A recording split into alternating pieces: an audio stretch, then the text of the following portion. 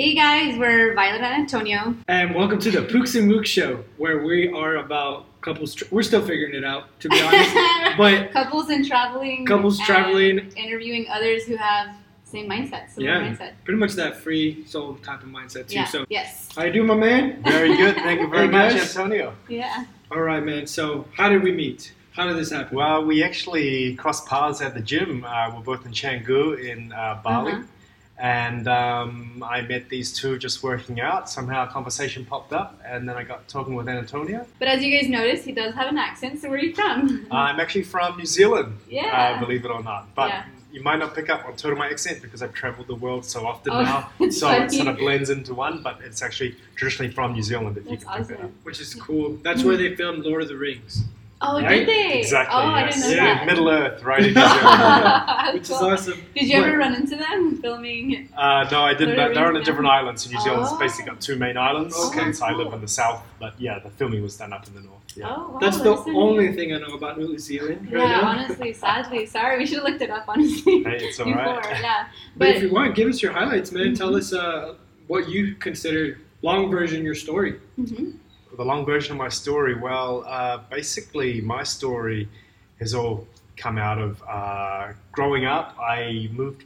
My family moved around a lot. So there are 5 key moments, 5 key periods of my life. Mhm. So with that comes a double-edged sword. You know, taught me how to adapt really fast, but Mhm. also didn't really allow me to form really close relationships Mhm. early on because I had to, be so used to picking up and moving Right. on really Mhm. fast. So that was a big thing. Was that 0 through 18? Pretty much the key moment was between 8 and 13. Okay. We moved 5 times as a family Oh. between those ages, which was key. So I learned some big things got installed in the subconscious, which later I can get to perhaps later in the story of how to unpack that, what that meant subconsciously in my life and how to redirect my decisions in my life. But that Mhm. was a big influence in my life growing up. Definitely was around those years. 5 major moves, or like down the street, or different city? Well, one was in from within the city, but as an 8-year-old kid, you just can't get to your other neighborhood like that, right? Mhm. Yeah. So it was like pretty much was like another city in a sense, new school, Mhm. uprooted, and the other ones were different cities, and one back to the same city Mhm. as well. What country? All within New Zealand, Okay. but they were just from major city locations, Oh, okay. yeah, and different environments.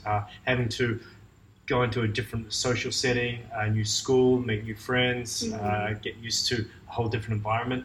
Had to get really used to doing that. Mhm. Which is very important, especially since we're now talking about traveling.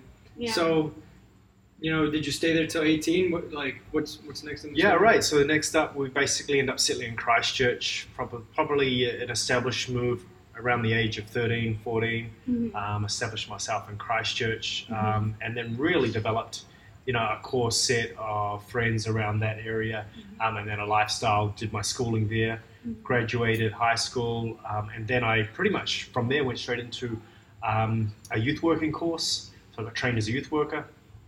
And you'll get to later how the business was formed was pretty much out of the essence of having a real desire to see people grow and flourish. Oh, cool. Within the religion, the youth development? Or- Yeah, well, specifically within youth development, yeah. Oh, cool. And then post that, I did a personal training course. I became trained as a personal trainer, and a whole bunch of disciplines within that. And then after that, and I really did a lot of different jobs, which will be unpacked. Same here. I It's did like you're telling his like story. 30-something different jobs. Yeah. Yeah, but I was grateful for all of them, like from laying concrete to laying pipe work to being Oh, wow. electrical work, running my business with laying electrical cables and refitting houses, to building work, to courier driving, to taxi driving. I mean, you name it. Like I got the experience of it, and I'm really grateful for it. Would you say it's because you lose interest quickly and your mind needs to get stimulated differently? I think one of the core things for me is I didn't want to leave any stone unturned, and part of it was a conversation with my mum, 18, and she said, if you get a year out, you could do anything. You could work any job that you want. What would you do? And why not have a taste of everything so that you know what you really I want to agree do? with that. Yeah. Because how do you know you could be really interested in being a mechanic, but you never had the chance? Right. So And kids these days, they think they have to have that figured out. What am I going to do for the next 40 years? Exactly. And that's so unrealistic. Exactly. And the other side of it ties in for me as part of my role as a life coach is a career coach as well. And it's helping direct people into their chosen field, which I've developed what I think is the best of everything I've learned into one system to help people do that. And part of that was having the experience of all these different kind of genres and pathways into work and being able to relate to people at that level as well. That's cool. Yeah, Yeah. absolutely. So you were trying different jobs, and then did you find one that was it, or what happened next? Well, I discovered through that process I could actually love a lot of things. You know, Yeah. I could love building, right. I That's could love okay. being physical, I love the personal training, but I started to develop themes. I noticed there were themes that came to the surface. Right, I agree. And I had to start, really journaling. What was it that was making me warmer and what was making me colder? What was making me excited? Yeah, that's a what good was way to moving do me it. Wow, I away? didn't think of it that So it way. was a great self-reflective question to ask and really helped me on the path to finding my mission and cause, really. Okay. So how did you build the self-image to go to do what you wanted to do? Because I mean that's really challenging too, and not listening Right. to other people's opinion Yeah. of what they want for Yeah. you. Because in America, we're all Yeah. taught to just grade grades in high school. Sure. You have to place. She was top 10. I was not Yeah. even close. Top 10% of the Good, grades. I just worked hard. 100%. Yeah. So you can get in a university and then get a corporate job. That, quite frankly, I think is one of probably the fundamental keys. The type of thinking is to produce the type of results. So my thinking was always to be outside of the box. And there's a part of me that wanted to stay within the tried and true. And there was one time where I had a mortgage to pay. I was in a job that I loved 80%. And later on, I can teach you guys the Nexus, which basically incorporates your passion, your skills, your talents, your giftings, and your personality all into one direction, and you find out the key sweet spot. But I had to find that I was only at 80% of my nexus, which was actually quite high. I liked my nexus is just what I described. A nexus means the joining point, and basically it's the joining point of all those things that come together. And how excited when you hit the sweet spot, that's when you're nexus. And I found that I was in a job that I was 80% doing what I loved. And I had to make a decision at that point. Do I want to take the risk and go into my own business and fully go into the delicious category, which is 100 plus of what you love to do? Or would I be willing just to potentially stay 80 and then maybe even drift down to 60 and just live a ho-hum existence, paying the bills and being okay with my life? And I really had to make the decision at that point. It's like, you know what? I'm going to take the risk, I'm going to gamble it, and I'm going to really go. So how did I... That makes so much sense, man. Yeah. Because that's what people do all the time. People are like, I like it enough, or do I do the risky thing that is 100% what I want to do? Yeah. Exactly. And quite frankly, they're the hardest clients to work with are those in the category between 40 to 60%, because it's okay enough to stay in there, pretty much but the middle. it's not bad enough to change. So the majority of people stay within that zone. They don't want to change it because better the devil you know, the devil you don't. Exactly. Pray the economy crashes so that way you can change something. That's what happens, right? To open up your mind. And that, quite frankly, was a massive thing for me to fight against, because I come from quite a conservative country. So do the NZ followers, but it's true. You know, the key thing is a very conservative culture in a lot of ways, and so I had to fight that. And I was the youngest out of three older brothers, right? So pressure. I had to learn to think outside the box. I had to learn to do the best I could with the minimum I had. When you're fighting three older brothers, you have to be crafty. I have brothers you have too, to be smarter, right? Yeah. You can't always think as the big guy. So, but I see that as a blessing, because I couldn't just use my God-given size or whatever I had as the young kid, because it wouldn't work, right? So I had to come up with other strategies that were outside the box, and perhaps that actually guided and directed my thinking to become an outside of the box thinker as well. Which is amazing. Try these different things. Yeah, right. Wow. So this is so you had that at a young age then? You were thinking that differently at a young age? Well, I believe so, because, I mean, this was just a classic example. Whenever they would show patterns of numbers that you had to read out in class, right? Everyone would see like a 6, and I'd sometimes see an 8. Everyone would see one color, I would see another color. But that's just a physical thing, which has to do with color blindness. You're colorblind? I'm colorblind too. Yeah, so I don't Oh my God, I swear to God, I it's like, It's I crazy, feel like y'all are like the same person right now. Following the same verse, Yeah. So I literally... You color the ocean purple instead of blue. That's what I did. Yeah, stuff like that, man. The crayons look the same. Yeah.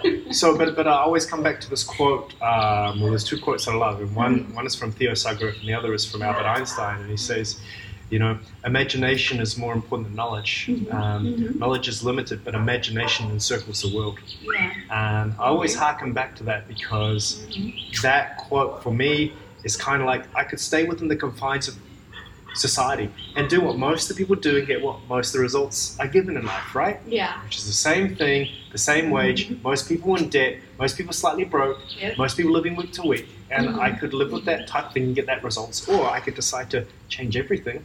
I know people, friends, and I won't say who they are, but they make much more money than me per se, but they're still living on their credit, still in debt on their credit card every year, right?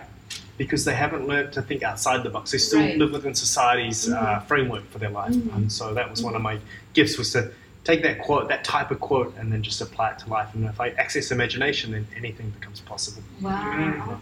So what was a job that you felt 80% and then you... That shift. Yeah, that shift, Yeah, that right. time. So for 12 years I was working as a youth worker / youth pastor in a school and a youth community. Is that where you developed your communication? Yeah, probably part of it, yeah. I mean, I always like to talk, you know, in front of crowds, and that was never a hard thing for me. But you know, I had a change in management, and I really feel they didn't really appreciate perhaps my the core strengths and my gifts. So I found that with, you know, a new leader being involved that I was under, it was really starting to wear on me a bit. And then I thought, well, I can either try and force myself into this mold just out of fear that I might not be able to pay my bills, or I can really decide that, you know what, I've got a lot to offer. I can completely change my whole environment if I choose. I've just got to have a plan, a strategy, and the desire to do it. And so that's kind of how I came up with it. Nice. What was the plan and strategy? What did you shift towards? Well, there was a number of things. So the key essence of my business is based on 3 words: create, educate, inspire. And so the idea is create an environment for people to excel holistically, that's mentally, physically, spiritually, emotionally. Educate people with life transformative principles, and inspire people to find and follow their purpose. Right? That really was the foundation of my business, and not just my business, but my life's work. And so, you know, I have a part of the business. There's certain people that can't afford the service it offers. So I have, you know, foundation fund, which is able to go and help people that perhaps are struggling, that need it, but that could make a massive difference to their life. So anyway, so that was the first thing. But so I had my why. So but then I needed a plan, because it wasn't just like you could just turn up there and start earning millions of dollars and you're set free. So the first thing I had to figure out is, you know what, I need to learn how to live for free. So I was staying in a 3-bedroom house. I owned that. I had a mortgage to pay, and then I figured, you know what, I need to be able to live for free to take the pressure off just caring for myself and start caring for the business. And so what I literally did was I had some handy friends that were willing to help me. Help came from as soon as I made the decision, help came from all over the place. Like it was kind of like it happened for you. Majestic, like, It's not a common thought. What do you mean by I need to figure out how to live for free? Yeah, so I had to figure out how I didn't have to concern myself with just working to pay for my own needs to survive. So that, because I wanted to focus on something that was greater than myself. So it was like, I don't have time to think about myself. I got more time. I want to focus on the business, right, and focus on making a difference and contributing. So what I literally did was I turned half of my garage into a sleep out. So I got pretty much free accommodation. So I had a guy came in and showed me how to plaster. They showed me how to line up with electricity. I had a really good friend help me pretty much put a window in, put a skylight in, and then I was staying in this place. And I literally had free, so all the mortgage was getting paid off. I had a free room to stay. I went on a world tour. I came back and I thought, you know what? I could do the same in the front. Right? So I literally, with all the skills that I'd learned, I transformed the second one pretty much up by myself at the front sleeper. So now I had 5-bedroom house. I was able to rent out each room, room by room, put a manager in place, and then I could travel the world for the last 10 years, 6 months of the year, right around the world. Oh my God, being able to live for free, not only live for free, but make money enough to travel, spend and give as I go. Amazing. You know? And I know that they're watering the plants up there, so we'll probably need to come in a little closer. Yeah. Because I can edit the background noise. Okay, cool. But it needs to pick up very clearly. More, yeah. So essentially, are you using a combination of Airbnb and all the other local websites? Because that's really trending right now. Is Airbnb? Sure. Like instead of buying a rental property, one renter. Yeah. Buy a house, and now you have 6 rooms to rent or something. Yeah. And you're much more income. Like I did try Airbnb. it works when I'm there, but particularly for me, I want to create the smoothest systems, the least amount of maintenance possible for when I travel. So I've been refining it over years. Every time I go back, I'm making some kind of investment in the house to make it nicer, better. And so now I've just got all long-term tenants, a manager in place, which means that the bills get paid every week. Everything's on automatic payment, so I never misses a payment. I've got really great tenants in there. They love being That's there. a blessing. The systems are set up, and so the place grosses, like $1,000 a week, and then the bills are only $300 a week. So you get a gross $700, which is quite nice when you're traveling to places like Thailand. We Sounds like we need to get a house and Airbnb it. Well, right? the thing is, it's not about the strategy. It's about the purpose and the cause. You see, I would have found another way had this not worked. That's true. Like this. But what I did was I just pieced together whatever plan. So you take the house away from me, I'm going to find a way to do what I'm going to do. Right. I agree. Like that's the standard you live at. But once I actually figured it out, it was within 3 months. Once I did the subconscious reprioritization, which is another course that I've gone through, and I help other people, which is to really find out what's holding you back. Your top 10 moving toward values, your top 10 pulling away, and your top 2 that are most influencing you. Once I figured that out, I could rewrite the rules literally overnight. Within 3 months, I was financially independent. So it took 3 months to put the plan together. And once I had it was so clear in my mind, I had my goals, and I was able to take them step by step to the point I never had to work again after that day. Wow. I'm not saying I didn't work again, but I said I never had to for another dollar. That's a If I great didn't want place to, to I be. could set up Yeah. and I could do whatever I wanted. Off the rat race. Yeah. But I agree with what you were saying. Like, if your why is big enough, then the how doesn't matter. Exactly right. And so what we're looking for, though, is like, was there any powerful mentor or, like you said, a course or a program or something that was a big catalyst? Because it seems like, obviously, you were thinking outside the box for a while. Yeah. Did you take any quantum leaps or exponential? Yeah, no, great. I mean, there's been a number of influences if I look at so just geniuses Starting with the first of one. mine. Probably first one. When I was a kid, this really helped me. Mum introduced me to a book called The 7 Habits of Highly Effective People. Right? Oh my god, Yeah, one of our yeah. favorite books. So and so I literally came across that when I was 12 years old. My mum started me on it. 12 years old? Yeah, my mum started me on that book, reading the adult version at 12 years old. And I think that had a powerful impact because out of everything I was learning at school, I realized, the standard curriculum I couldn't give to, you might have to edit this, but I didn't really care about it, right?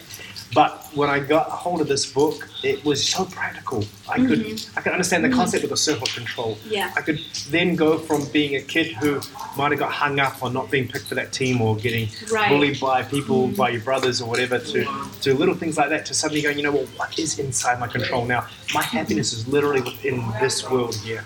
Yeah. So and this has influenced the rest of my life, and it taught me how to manage my finances. It taught me how to then become financially independent. It taught me, the circle of influence. How you can start influencing people without, all of these great little personal tools. And so I've designed the whole curriculum on the key principles out of that as well now that I offer out into the world. But that would have probably been the catalyst to start me thinking, probably for self-awareness more than anything, to go, I see probably people that might have been more talented than me, might have had more education, they might have, been more gifted in certain areas.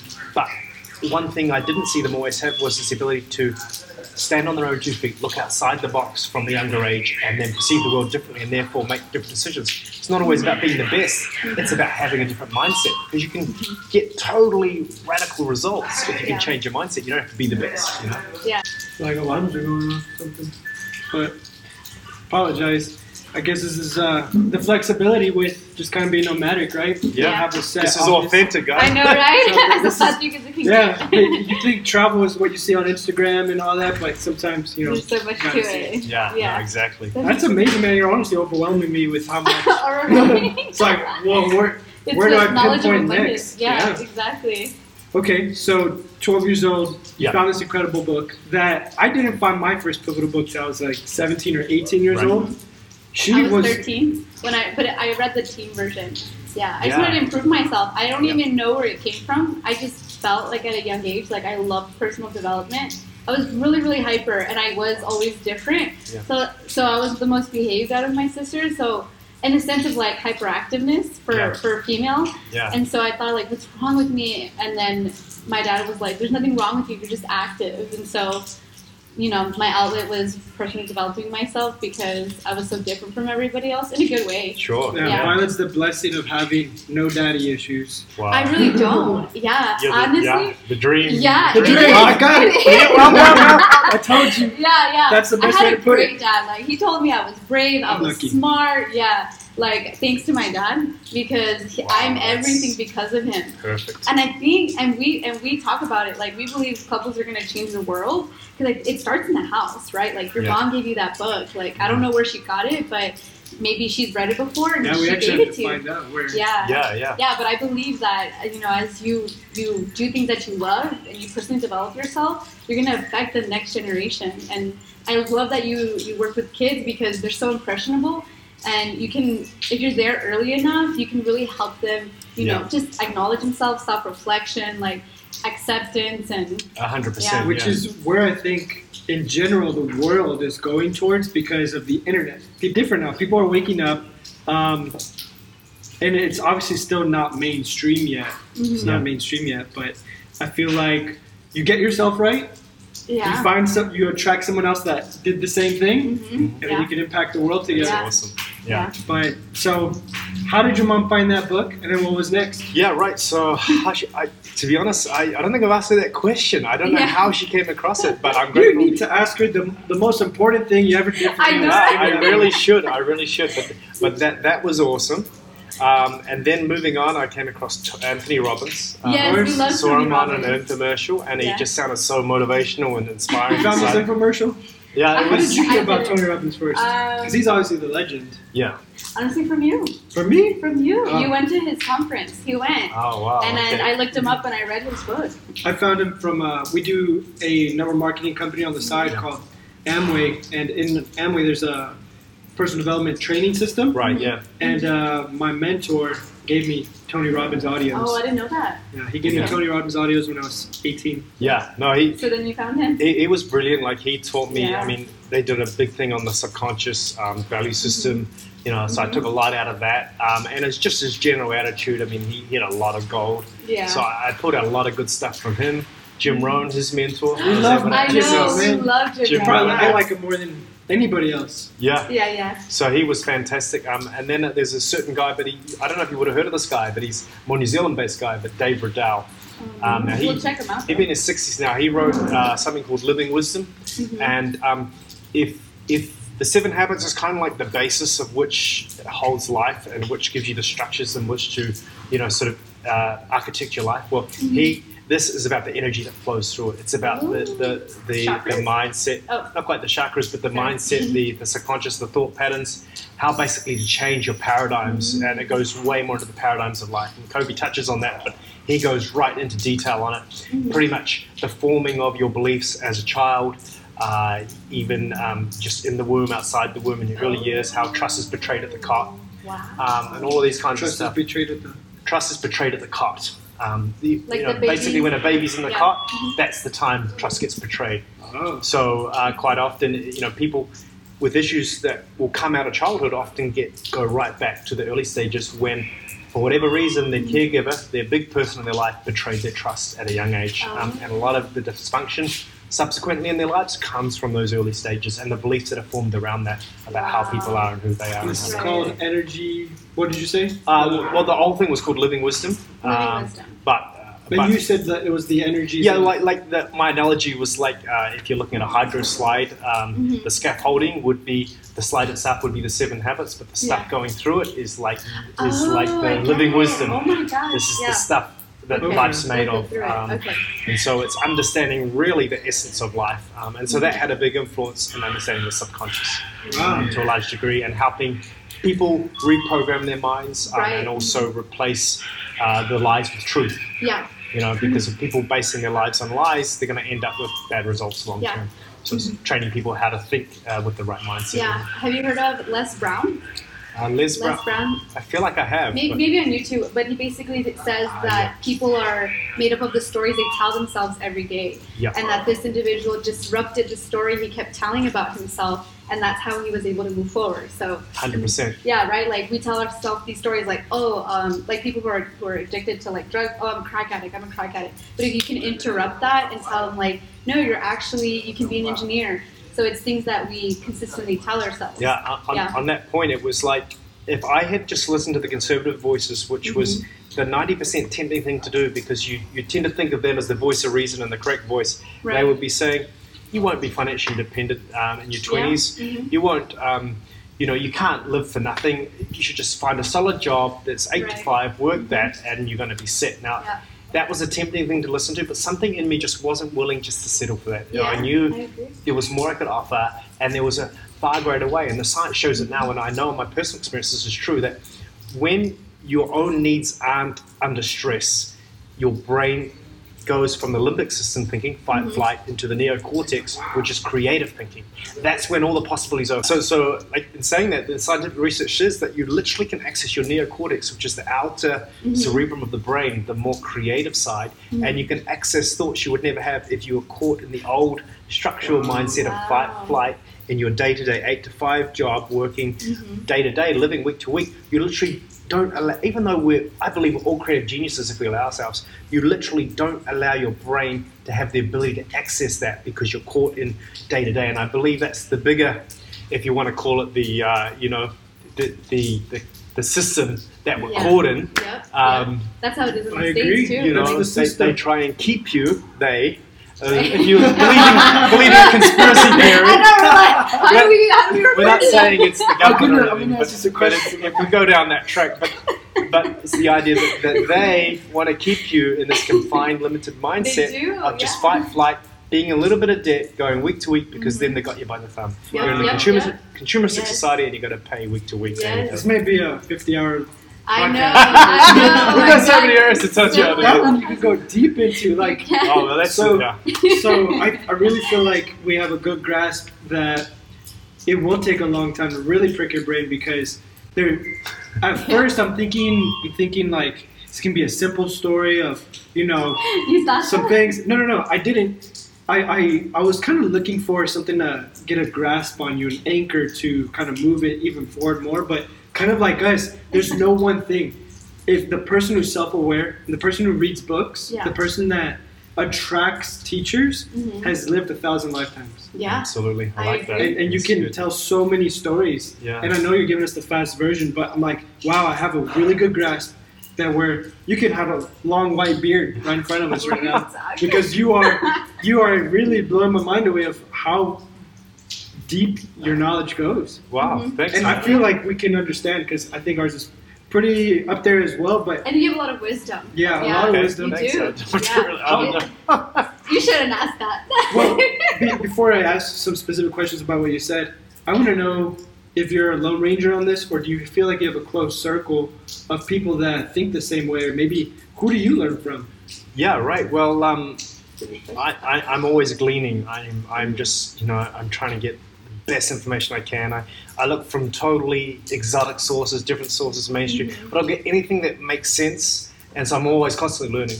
In terms of where I get my support from, I got a group of friends, and about 5 or 6 years ago, I decided, wouldn't it be cool if once a year we went away and we had a trip away, and we do this every year now. We've done it for the last 5, 6 years, 7 years. And we go away and we just spend a weekend away, and then we do 3 things. We go behind, present, and future. So we take a stock take. We go, how was the last year? Are we happy? Where have we moved the ball? How are we now, and what's the next 5 years? And it's really exciting, because we always look at risk, reflect, legacy, which is Tony Campolo shared, which are the 3 greatest things people in their 90s would have done differently if they could live their life again. Risk. Okay, they would. All of these 3 things came up, and they all wish they could go back, and they wish they could reflect on their life. They would have reflected periodically throughout their life, right? Reflect. And then upon the reflections, they would have taken way more risks in their life. So they realized, man, all life is risk, and if we don't risk, nothing's worth living, right? They would have risked. And the 3rd thing they all wish they'd done more of is left a legacy that would have lived on beyond their life. And you don't understand that until you get into the 80s and 90s and 70s if you haven't done it. But I'm not even there yet, way off. But my idea was, if I could just pick their brains now, then maybe I can live through their lens even now in my life. Fast forward into young age and do that. So that was always the plan. Always ask for the wisdom that I would have when I'm 18, 90 and live that. Yeah, absolutely. I agree with where that. were those people from? Are they like? Well, it was a study done from the sociologist Tony Campolo. No, your friends. That My friends all from New Zealand, and we go away once a year and we do that, and we have a ball of a time. We go, And we they think relax, like you, and we they're bond. Yeah, so they're all mates. That must have been attracted to them, or they attracted to me, and we just formed a good relationship, and we all set our goals together. We have a blast, and we share our lives together, and we share our meals together. We have some fun. We go to the pools. So you're not alone when you have these talks with them, and yeah, totally. We reflect, we share our lives, and we progress, and we've seen some amazing changes just within that group. It's amazing. Have you read Think and Grow Rich? I've read a bit around that. Kind of like mastermind, like your mastermind group. Right. It's just people who think kind alike. of thing. And you guys feed off of each other and help each other grow. So that's kind of like my core group. But in terms of what I glean in terms of wisdom, it's just constantly whatever I can find, and always constantly researching. My brain's hungry. Seek and you'll find. Yeah. So let's go back then. Now that I kind of know that, I guess that is the simple answer. Is if you're searching, you're gonna find whatever you're looking for. You're gonna attract the people in your life. Yeah. They just come to you if you have that spirit of seeking it out. It's true. So you were talking about that the system, which is the lies you were fed. Yes. Go to work, Yes. scarcity mindset, consumerism, materialism, a lot of the terrible things keep you in the fight or flight, you said, which I'm totally vibing with. Like, this is so awesome that you worded it this way. And I'm a big history buff, and the reason why we even got to this point is because with farming, you didn't have to worry about hunting and gathering, so you can now philosophize and think and move your life forward. But modern day hunting and gathering is you get in a job, and all you're worried about is just providing. So when you're beyond that, you're accessing the creative parts of your brain, and that's where I truly think you're most happy. Yeah. Right? 100%. That is where happiness lies, when you're just creative, and it's not about being in the hamster wheel. Yeah. It's kind of literally just being. This is all hippie, spiritualistic type of thoughts, Buddhist type of thoughts, that you don't need anything to be happy. You just need to be happy. Well, 100%. I want to follow on with what you're saying, because I think it's brilliant what you're saying. But I thought, I live, the other quote I didn't get to say, but I live by this quote by Theo Sugriff, and he says this, he says, "Do not make your grand decision in the depths of the valley, but rather make it from the glory of the mountaintop." And that always, I don't know what that quote says to you. Yeah. Yeah, don't make decisions on the low tide. Right. Take them on the high tide. But I see so many people in life, and I've made some big decisions in my life. Luckily, they weren't permanent, but I've seen many people make these big decisions in their life when they're not in the best mental space, when they're going through a tough time, when they're only at level 2 out of 10 on the rung, and they go, man, that level 4, and the temptation in life, it'll always offer you this, it'll offer you the shortcut out, and life will always say, hey, guess what? You could be on level 4 if you just accept my hand and you don't have to do anything. But there's a catch with it. You have to stay on level 4 for the rest of your life. Yeah. Right? But level 10 might be the mountaintop, but you're on level 2, and level 4 looks so damn good because it's twice as good as level 2, you know? And so many people fall for that. Like, let's take relationships, for example, you know? Yeah. You might not develop yourself to the point yet where you can attract the right person in your life, but you just take what someone's offering you at level 4 and you settle for that, and then, game over. Or anything, a job, you decide to take that, you settle it. But my plan was, I want to scale to the top of that mountain and then make my big decisions. So here was my mountain. My mountain was this. My number one value I figured out was freedom. And freedom meant for me, once I wrote my rules for it, in the subconscious section of what I was studying, was being able to do what I wanted, when I wanted, where I wanted, with who I wanted. So for instance, if I woke up tomorrow and decide I'm going to Japan, I could book a flight tomorrow and I could be there in a week. That sounds so cool. I agree. Right? So the plan was, I wanted to get to the point of, for me it was financial independence, to cut it short. I want to look down from that view, and then I had earned the right to make those big decisions. I hadn't earned the right when I wasn't in control of my decisions or my finances. I hadn't earned the right to choose who my partner was going to be. I hadn't earned the right to choose what I was going to do for the rest of my life. But most people get caught in the system, a little bit of debt, and then it's the practical needs of the day, and they never reach the top of the mountain. They stay at level 5 or level 2 or level 7, whatever it is, And that my temptation was to do that, but I thought, no, what, I'm going to scale it, and then I'm going to make my big decisions. And when I did that, it was awesome, because I got to the top of the mountain and I realized, you know what? Let me just enjoy the mountaintop for a while, right? Can you explain what was the top of the mountain? So the top of the mountain was being able to do what I wanted, when I wanted, where I wanted, with who I wanted, with Okay. not having to work for a living. Taking care of the hierarchy of needs, taking care of, which usually revolves around money, because once you take care of that, you're at the top of the mountain because you're not in the rat race anymore. Exactly. So for me, it was creating a golden goose that would feed me whether I slept or worked or wake up. It would always be providing for me. And that's pretty much what I created at a young age. So then I was able to make big decisions that usually only retired people can make about what's important to their life. But I got to do it way before that time, you know. So being able to do that was inspiring because for a while I took some time off, right? And I really enjoyed, you know, just doing nothing. And that year I fulfilled my bucket list. So I wrote down everything I ever wanted to do before I settled down. So, and this is going to sound... What do you mean settle down with a partner, kids in the future. You know, I thought, you know what, I want to take a year out and I want to do everything because I put myself in my brother's shoes, right? My brother had 4 kids, had a wife, and had the whole deal. And I spent some time there and I realized, what wouldn't I be able to do now if I made that commitment? And I thought all these things just listed in my mind. So I decided I was going to go and do all those things. I was going to get them all out. Can you learn some of those things? Depends how PC this is, but basically I'll give you the PC version. So what's PC? Depends on parental. it's explicit. But like I was able to try certain types of drugs. Ayahuasca, mushrooms. Mushrooms. Hey, we're big fans. We haven't done them yet though. I even did DMT. I had some. The awakening. I had some pretty much mind-shattering, body-shattering experiences that took me outside of myself. Those are on top of your list? Like, hey, let's... Because, you know, part of our journey is we are going to do ayahuasca. And she's more excited to do ayahuasca than mushrooms or LSD. I just feel like I want to confront, like, the subconscious mind. I did my... It's not, like, excited, like, oh, I want to get No, there. it is. No, it's for the healing and the you got to be so prepared funny. for it. I did mine in the depths of Brazil. We stayed with the tribe with no internet, no power for 2 weeks. Amazon. In the Amazon jungle, we were living off. We were sleeping on. So is that? But is this the first thing you did? No. This is way down. This is sort of the end of the trip. But okay. I was sleeping on hammocks. We were catching crocodiles in the night. Holy we moly. literally got them in the bit right across the wrist of my friend's hand. He had to get it stitched up. We had crazy experiences. We were catching piranhas. We were feeding the villagers. It was amazing. That's another The story. same friends you go out and. One of them came on tour with me. Yeah, we went there together. It was incredible. We actually made the news in the end. They put us on the news and That is had so this experience. neat. But that's another. I mean, I could go into 100 stories. I mean, absolutely. Of some things that you did. I mean, there's lots of things I could go into, but I feel like that could be for another podcast. But yeah, in essence, it was. I've been to 40 different countries, give or take. I've lived in many different cultures. I want to try the different foods. So I wanted to, before making the decision of settling down, I wanted to have the experience of living and breathing and interacting in each of these key cultures that I really wanted to. That's awesome. Okay, so that makes sense. And so that's where we have you today. Or is there still a lot in between? Oh, well, I mean, there's a lot to cover, but, you know, that's some of the key things, you know. Before you settle down.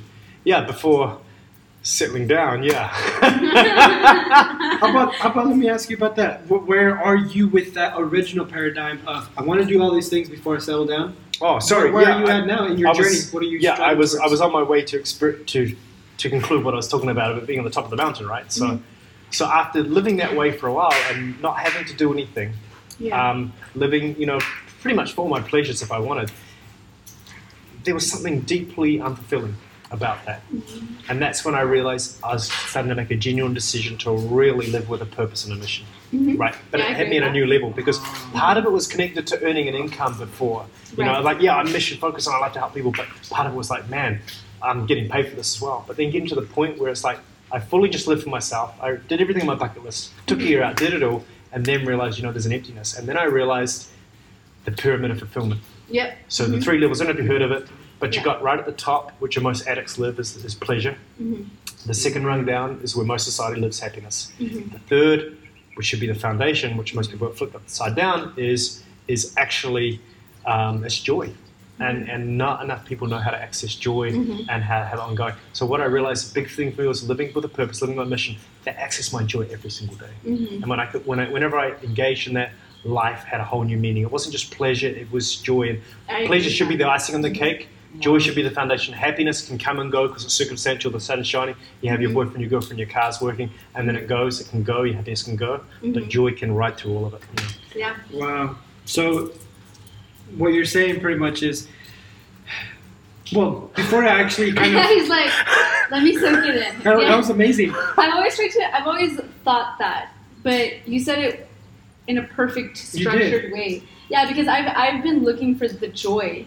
Like, I feel like we're here, but that's such a different level of living because you aren't living for yourself anymore. You're living for others, and we're humans. Like, we do need to interact and help others. Like, that's fundamentally that's like in our DNA. Yeah, like we were in tribes and gathers, and so that's really neat. 100%. Let me ask you, in that year of pleasure, right? Yeah, so pleasure was the top. So I had a You year didn't- living for that. Yeah, Oh, it was yeah. great, by the way. Like, Yeah, you I don't can do regret that. it. No regrets. That's what a lot of people say too. Is like, I wish you had all the money in the world so you could know that's not everything. Right? They say that. Yeah, I yeah, wish yeah. you had it all, the fame, so you know that that's not everything. But my question then Jim too Carrey is, said that. yeah, Jim Carrey, is you didn't do anything. Essentially, joy sounds like to me is living your purpose, doing things for others, contributing, mentoring, just helping other people. Oh, okay. So did you not do any of that in your first year, in the pleasure year? You didn't do any of that? I did, but it wasn't the priority focus because the priority focus was sort of, it was quite self-centered in a way. It was focused on my own pleasure, everything that I thought I would regret if I didn't do this. So it was like, I agree. That's totally love. Yeah. But I see life as that. I see a lot of people never individuate, and what I mean by that is they stay a product of their parents' values. Yep. They get married maybe at 21. And they go straight into having a burden and responsibilities, and they never individuate. And I believe individuate. And what I mean is, you can be independent, but not have individuated yet. A lot of people can be independent financially. They can be independent emotionally. They can be independent lives. They can tie their own shoelaces. But it doesn't mean they've individuated. Individuated means that you own enough of your own identity now that it's not important what everyone thinks of you. They don't shape your decisions and how you feel about yourself. So true individuation is going, these are my parents' values, these are the values that I'm exploring, and now I'm in a position where I'm going, yes, I like that about my parents' values, I like that about what I was taught as a kid, but now I've discovered all this in life, and all these rich things from all these cultures I'm bringing into my life, and I want to pour into my kids now, and to give them a choice. So I believe that middle gap before you settle down, in an ideal world, and it's not for everyone, but I think for a lot of people it could be, the start's about collecting whatever you're given in life. The middle part is about you exploring who you are and what you'll accept as an individual. Yes. And then the next middle part is about finding that partner, or perhaps you might have already done that, but blend that together, but blend both your values together, form a new person, and then take the best version of what you know and what you've received in your life and pour that into your kids and allow them to make that same decision as they go on. Yeah. And that's what I see as the pattern of life. But I see that middle gap, particularly in America, and where travel isn't encouraged and exploration in some cultures in America is not entertained, just gets taken away. Yeah. We call individuating being woke now. It's kind of like, Hashtag woke. I like Yeah. that. it's like the new generation millennial. I didn't invent it. I'm like, we're in the middle. We're not like, there's like a whole new wave of like kids these days that are just. Millennials. Yeah. That were. Or we what's are the next kind of generation after millennials? Wasn't it Z? Something like Something like that. No? after 2000. Oh, Because okay. we're 90s. Awesome. I forgot what it was called. Yeah. Yeah. I mean. Well, that's amazing. So individuate, I do believe that's how we found each other because we both lived our own lives.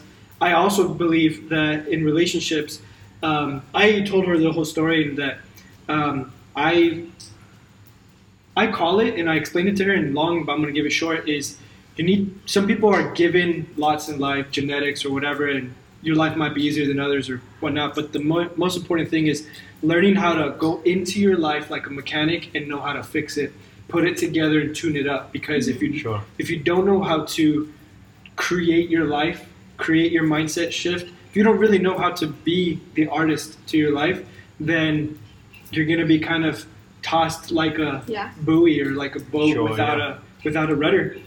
So what individuate could mean? I think that means the same thing, right? Yeah, it's like that. the It's mechanic like of your life. learning how to live. I want to write a book eventually too. It's called Learning How to Learn, and it's an art form because a lot of people just don't know that you can make wealth a study. You can make happiness. Sure. Like Jim Rohn says, if you want to be happy, study Make it happiness. steady, yeah. If you want to travel, study traveling. Yeah. And then there's other components too, because when people give you the simple answer, if you want to travel, just travel. Are you afraid? And then is your self-image there? Like there's To a lot of take action. components. Yeah, there's a lot of components that you need a foundation to be able to take those risks and leaps. Because people can just drop it all and travel, but they're still empty inside, or they can make a lot of money, but their spiritual is suffering. So the new sought after success now is not just money. 100%. It's not just fitness. 100%. The new success has to be all of them. Yeah. You can't neglect things. Yeah. And that's what we want to advocate for as well. Yeah. And I feel like you do too.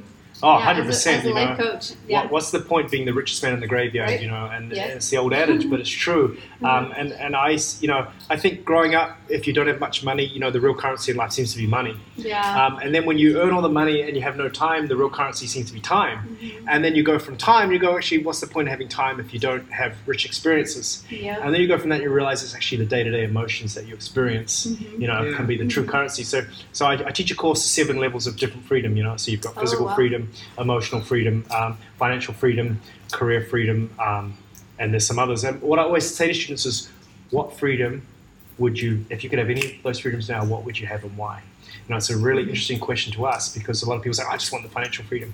But I say, if you had the emotional freedom now, maybe you could be happy even at your work. Yeah. You know, and then other people say, I'd rather have the physical freedom because I can do what I want. But then if you're miserable, how's that going to serve you? So the understanding that the holistic nature, and that's what I build into some of my courses of personal development. I teach them, you know, how to have the hour of sharpening combined from Robbins and Covey, the idea that if you could just take an hour discipline each day and you could sharpen each of the key areas of your life, physically, emotionally, spiritually, mentally, you can learn something new every day. You're sharpening your body, so you're feeling good, you're in shape, you know, and you're growing. And then you've got this, you're starting from this inner core and it's already spilling out into your life. Yep. It's amazing. I We agree. practice that ourselves. Yeah. Yeah, I it's can so see good. that in you guys, by the way. Yeah, I That's know. why we met at the gym. I was like, we're going to that. We didn't feel like going. I was like, it's discipline, babe. We have You to call go. it an hour of sharpness? Yeah, the hour of power, or I call it sharpening. It's my sharpening time Yeah. every day because I believe in the principle of Kaizen. I don't know if you heard the story of Kaizen, but I absolutely love it. Sounds German? No, it's actually, Kaizen? it's actually Japanese, and the company Sony employs it to a great extent, but it actually was formed during World War II. After World War II, it was war ravaged, and Jim MacArthur came over and he trained up a lot of the infrastructure of the CEOs and the powers that be in Japan, and they learned this concept called Kaizen, where they got everyone from the bottom floor sweepers to the top CEOs every day to make one small improvement. Just one. Oh, wow. It could be more, but just every Yeah. day it had to be one. But that one didn't become 1% a year. They started compounding on top of each other. Yeah. And before you know it, you have this amazing Sony products being released to the world. Well, the same is true for our lives. You know, if we can just Right. make one small improvement every day and you start getting momentum, you start looking forward to your hour of power and sharpening. You never want to miss it. And then Yeah. you get momentum and it becomes exciting. And so Yeah. I look Yeah. forward to my morning coffee, black coffee, where I'm in a Right. fasting state, Uh-huh. but I'm focused on learning, growing, and being Yeah. fruitful. You know? Yeah, so 2 things. We call that Miracle Morning. I don't know if you Yeah, heard of right. that book. No, I Have haven't, you? but I like that, It's It's a Yeah. great really book good. because It's it exactly takes it to the what we next talked level, about, I yeah. think. And then the second thing is like compound effect, like doing something little every single day. Kaizen, And yeah. Kaizen. Yeah. Okay. Because I have Tony to look Robbins that up. Yeah. does advocate for the hour of power, 30 minutes to thrive, Mm. 15 of fulfillment. Yeah. But what the Miracle Morning really did for us Yeah. is he looked at all those morning routines Yeah. and he called them the lifesavers. And essentially, you're going to do these 6 things every morning in that 1 hour. Yeah. And it's meditation. Well, with the acronym S. Yeah, so S S for for scribing. silence Okay. or scribing. There's 2 S's in saver. So either one, yeah. So yeah, scribing, writing, journaling, goal Right. setting, which is something that I don't do as often. That's one that Yeah. I don't do as often. One that we are on a 38-day streak right now, which is meditating for 20 minutes every day. We use Headspace, which is a guided Wow. meditation. Mm-hmm. And that right there is why we don't argue as much. Really? I think it's called. You like calling it arguments. I like calling it discussions. I don't think we agree on everything. Spirited debates. Yeah, Spirited spiritual debates. There you go. That's a good one. Got another Spiritual one, huh? debates. Do you like that one better? So yeah, well, meditation is how you still the ego and become more Yeah. present. That's true. And then you read. Yeah. Mhm. You need to read. Reading is incredible. You know the power of Yeah. books. And I think a lot of days now, though, one side effect of technology is kids these days have shorter attention spans, Yeah. Oh yeah. bad nutrition, Mm-hmm. bad sugars, shorten the attention span. And my attention span fluctuates because I couldn't read. See at the top, I couldn't read that, so I had to go back to the book that improves my focus, which is our favorite book by far. It's called The Power of Now by Eckhart Tolle. And are you familiar? I know Eckhart Tolle, yeah. Yeah. I like it. So meditation, exercise. So say it was exercise. Obviously that, you know the power of exercise too. Affirmations and visualization. Affirmations and visualization. Yeah. Which we don't do as well. Sometimes we affirm more than we visualize. Sometimes we kind of combine those. So Yeah. we're probably doing that wrong. But those, even half as good done, is why we're here today. That's amazing. That's so cool. It's funny too, and I don't know, like you said, like you don't want to miss it. What happens to us, or to me personally sometimes, Right. is it gives me so much success. So my plate gets full again. I have the work and all that stuff that I stopped doing it. But that was only when we were working jobs. Yeah. Or maybe when you were doing clients. So I wasn't working hard smart. So it would give me it would get me busy, and then I would forget what got me there in the first place. Sure, yeah. Yeah. It's classic. But yeah, I do a similar routine. Failing to plan is planning to fail. So the first thing I just plan out of my day, it just reassures my mind. But I literally have a flow of the day, right, when I plan my day. So there's patterns. I split the day into thirds, really. So the first third is about personal development. It's about enriching yourself and developing on you. Yeah. The next third is about professional focus, and that's your career mission or whatever. Okay. And the last third is sort of about social connection. And I find those a perfect balance for me because I take the morning to really prep myself and do everything I want. So I've got nothing I'm holding on to myself. All those anxiety and stress is gone, right? I would love society to work like this because I think people would be a lot more happy. Yeah, that's true. And the I next, think we could build that. We can help. yeah. And the next third is just all about focusing on doing your service for society, whatever that is, your mission. The your professional is. Yeah, is whatever your profession is. I call it your occupation. That's the word I've coined. Oh, that's cool. That which I like occupies that. your passion. It's called your occupation. So I believe everyone needs to find their occupation, and that's part of my mission is to help people find their occupation. And the third again? The third half? And the third is about connecting, socializing. Everyone's like part of a family family, time, everyone's part of a friendship group. Which is very and that's important. a very important part of life. And sometimes they can merge and combine, but that's generally the flow of my day. So I first good. I plan like my it. day, the specifics Oh, of that. I'm going to copy that now. Yeah, for sure. Patented. I know, right? There you go. Exercise and occupation's been painted in, but no, Not the occupation, but the thirds. The thirds. and then I go into 10 minutes of just straight visualization. So I do gratitude and At excitement. the end of the day? No, this is all part of the morning routine. So I'll do the planning, the third thing, and then I'll do the visualization. So gratitude and excitement, what I'm totally grateful for, what's all the great things that just happened in the day before, and I'll list them out, and I'll just feel that and I hardly need to go to excitement after that because I'm so grateful. But then I go into excitement, and usually I do it for what I'm excited for the next 5 years, this year coming, this month, this week, and then today. And that gets you right in the place because you see all your goals as if they happened. And then I visualize 4 of my top goals in clear pictures. I've got pictures and I visualize them in depth, what they look like and what they feel like. And I imagine having already experienced them. That's when they become most real because your subconscious cannot tell the difference between the emotion of having experienced it and imagining it, right? So I literally live in celebration there for that time. And then I go into my next 10 minutes, which is basically all about my career. I do a 10-minute sharpening on my career, then 10 minutes sharpening on the mind, 10-minute sharpening on envisioning, moving the next brick forward and what I need to do. And then finally 10 minutes on enhancement, something to enhance for that day, and then I'm set for the day. Then I do my exercise. So enhancement is kind of like the Kaizen. It's taking any area, whatever you're most excited, just make a tweak on it, make it a bit better.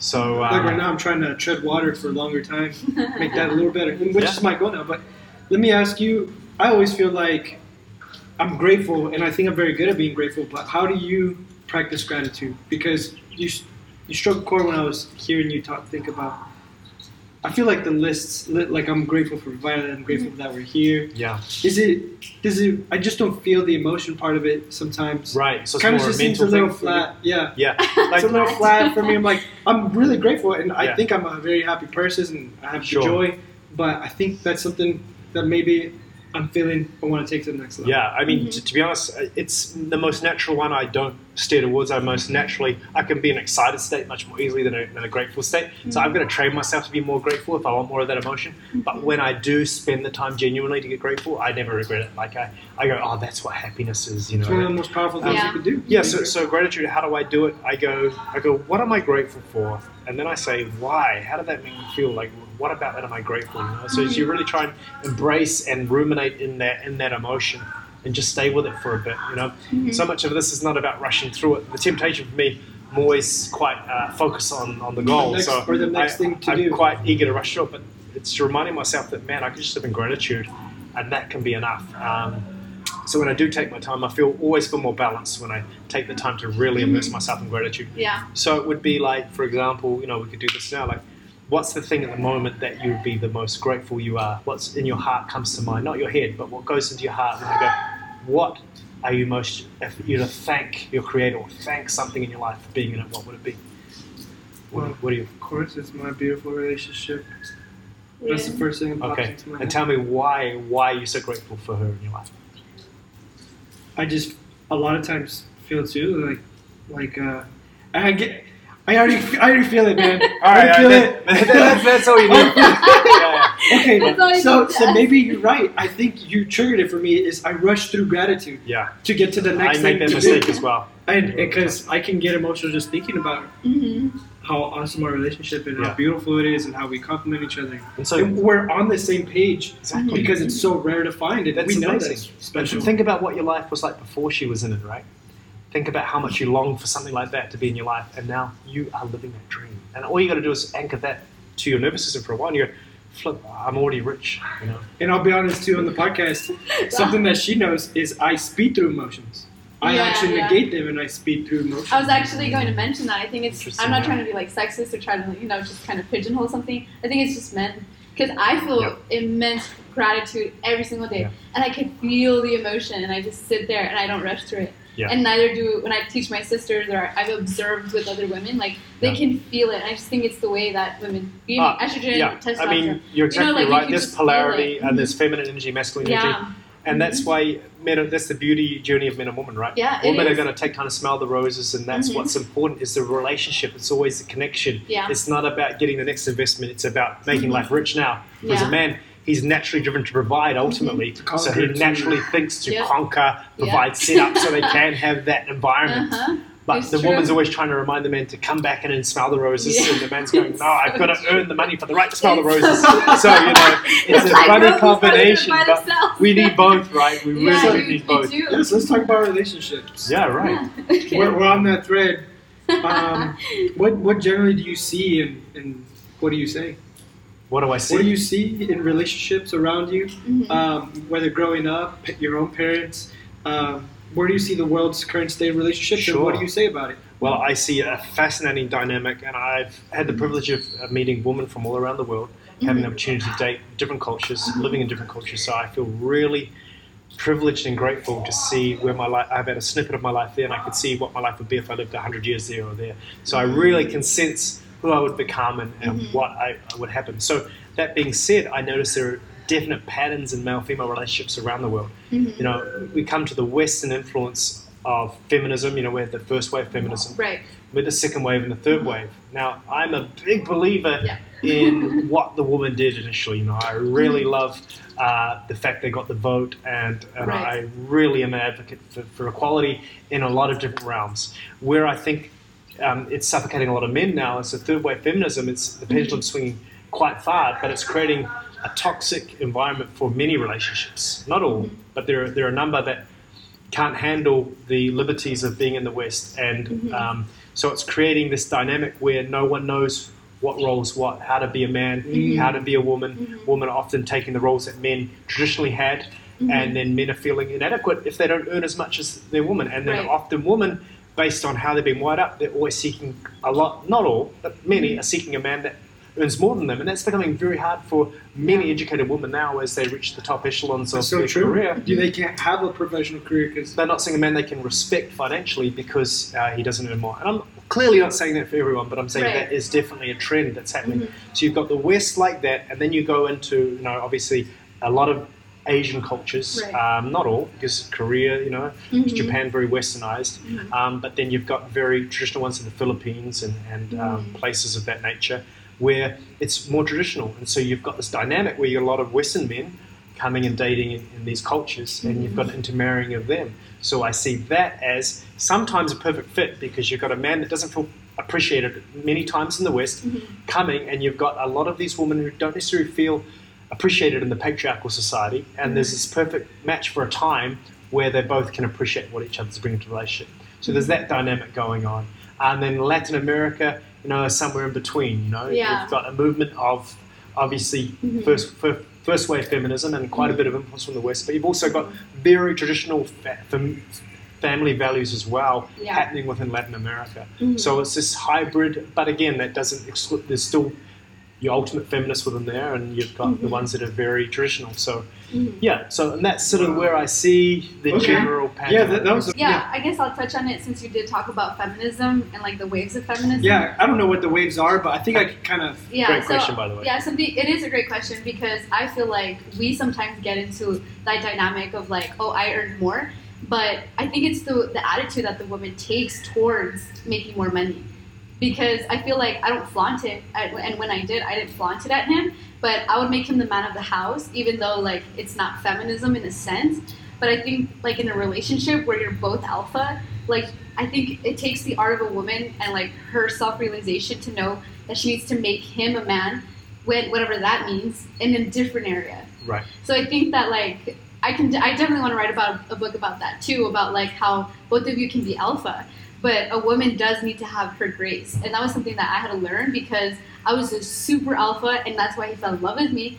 But then at times, like, I saw in our relationship, oh, don't be alpha here. Like, he wants you to have the femininity. And I actually saw this on Tony Robbins. It's a good example. Because it was an issue, and I was like, okay, like, I am a woman. I do have, like, more estrogen than a man, and I don't expect him to have more estrogen than me. Like, it's just not biologically sensible. Sure. So then he says, like, you need to have a balance of femininity and masculinity, but I need to have more femininity because obviously, like, I'm a woman. So then I cater to his masculinity, and like, let's say, okay, you're man of the house, here at the house, like, okay, I'll do this with you, and I'll do that, but I make more money in that time period. So I think like relationships as alpha is an art, and it's challenging for a woman, and I can't speak from that perspective because we've been there.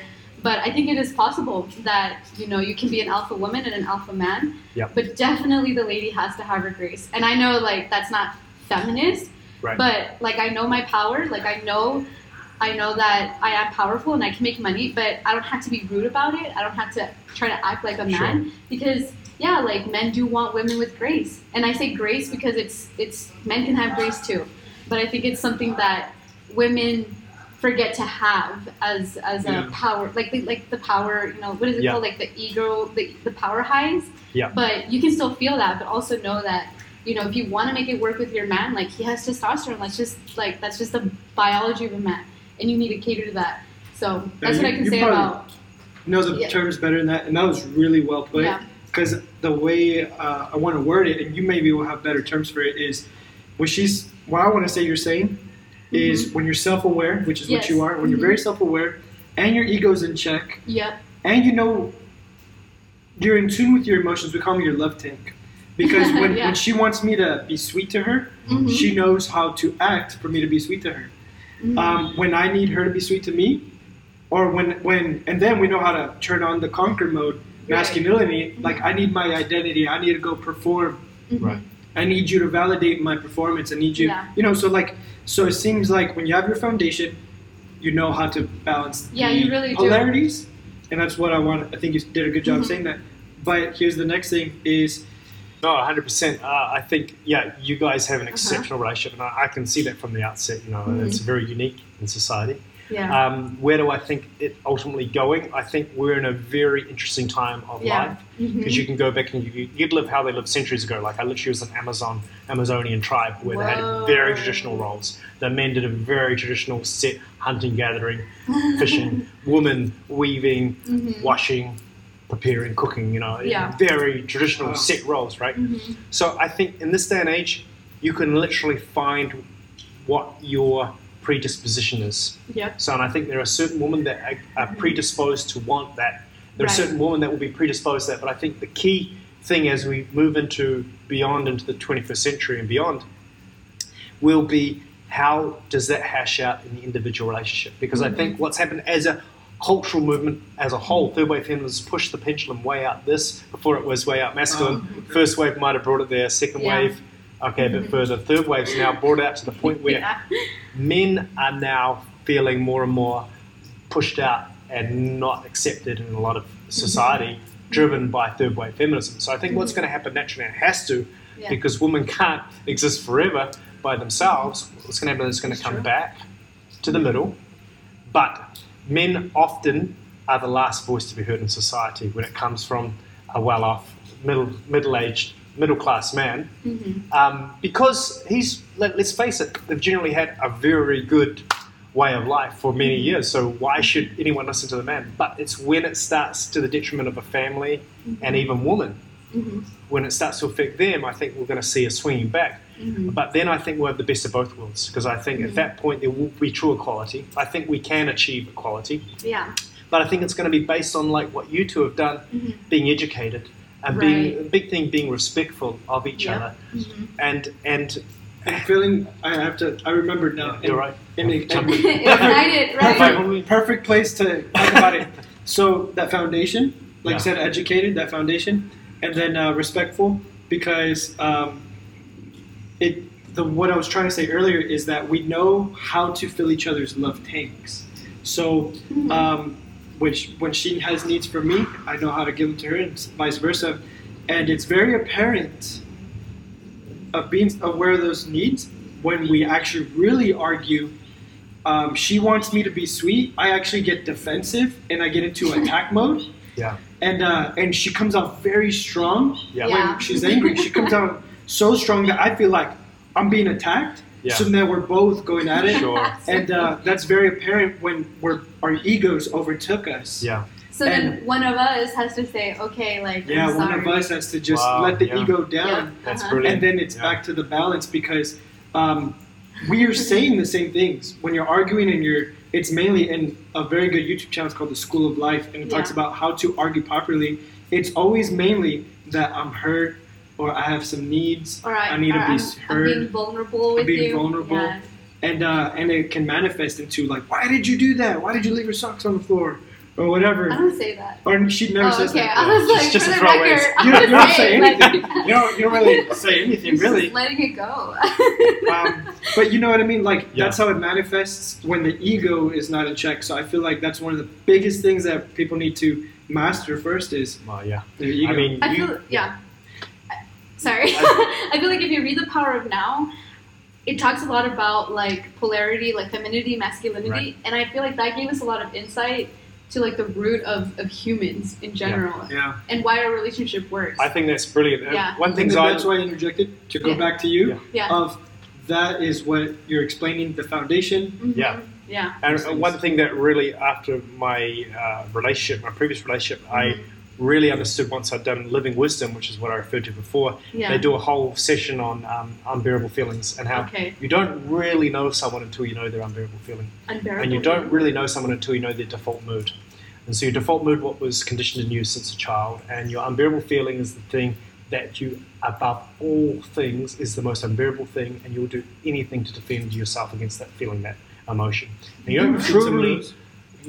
don't truly know someone until you can have many unpleasant feelings, but until you get to the unbearable, that's when you get to fight flight with someone. And so, there's something called cross matching. And so when your two unbearable feelings trigger, that's when you're in the most danger of being in the most toxic form of relationship, because both are not in a very conducive mood for the enriching of a relationship. Both are in self-preservation mode. So, for example, someone's unbearable feeling could be embarrassment, or Okay. it could be rejection, or it could be humiliation, or it could be guilt, depending on what the particular emotion that they just is toxic to them. And if you trigger that in the relationship, that's when all kinds of fireworks can happen, and that's when you truly see the real vulnerable person underneath. But at that point, if they can work through that and you can understand that, that's when you can see them at their worst, you can help them at their worst, and you can both help each other. But it's a lot easier said than done, because Right. When that's you've experienced that, triggered by those toxic people back in the day. Yeah. Me defending you, those kind of things. Yeah. It's like we're thinking about it now. Yeah, It's like couples well, therapy. Because we've gone through some pretty, any couple has, and like you said, like working through them, it's also the person that's in the relationship has to be able to understand, oh, you have a blueprint.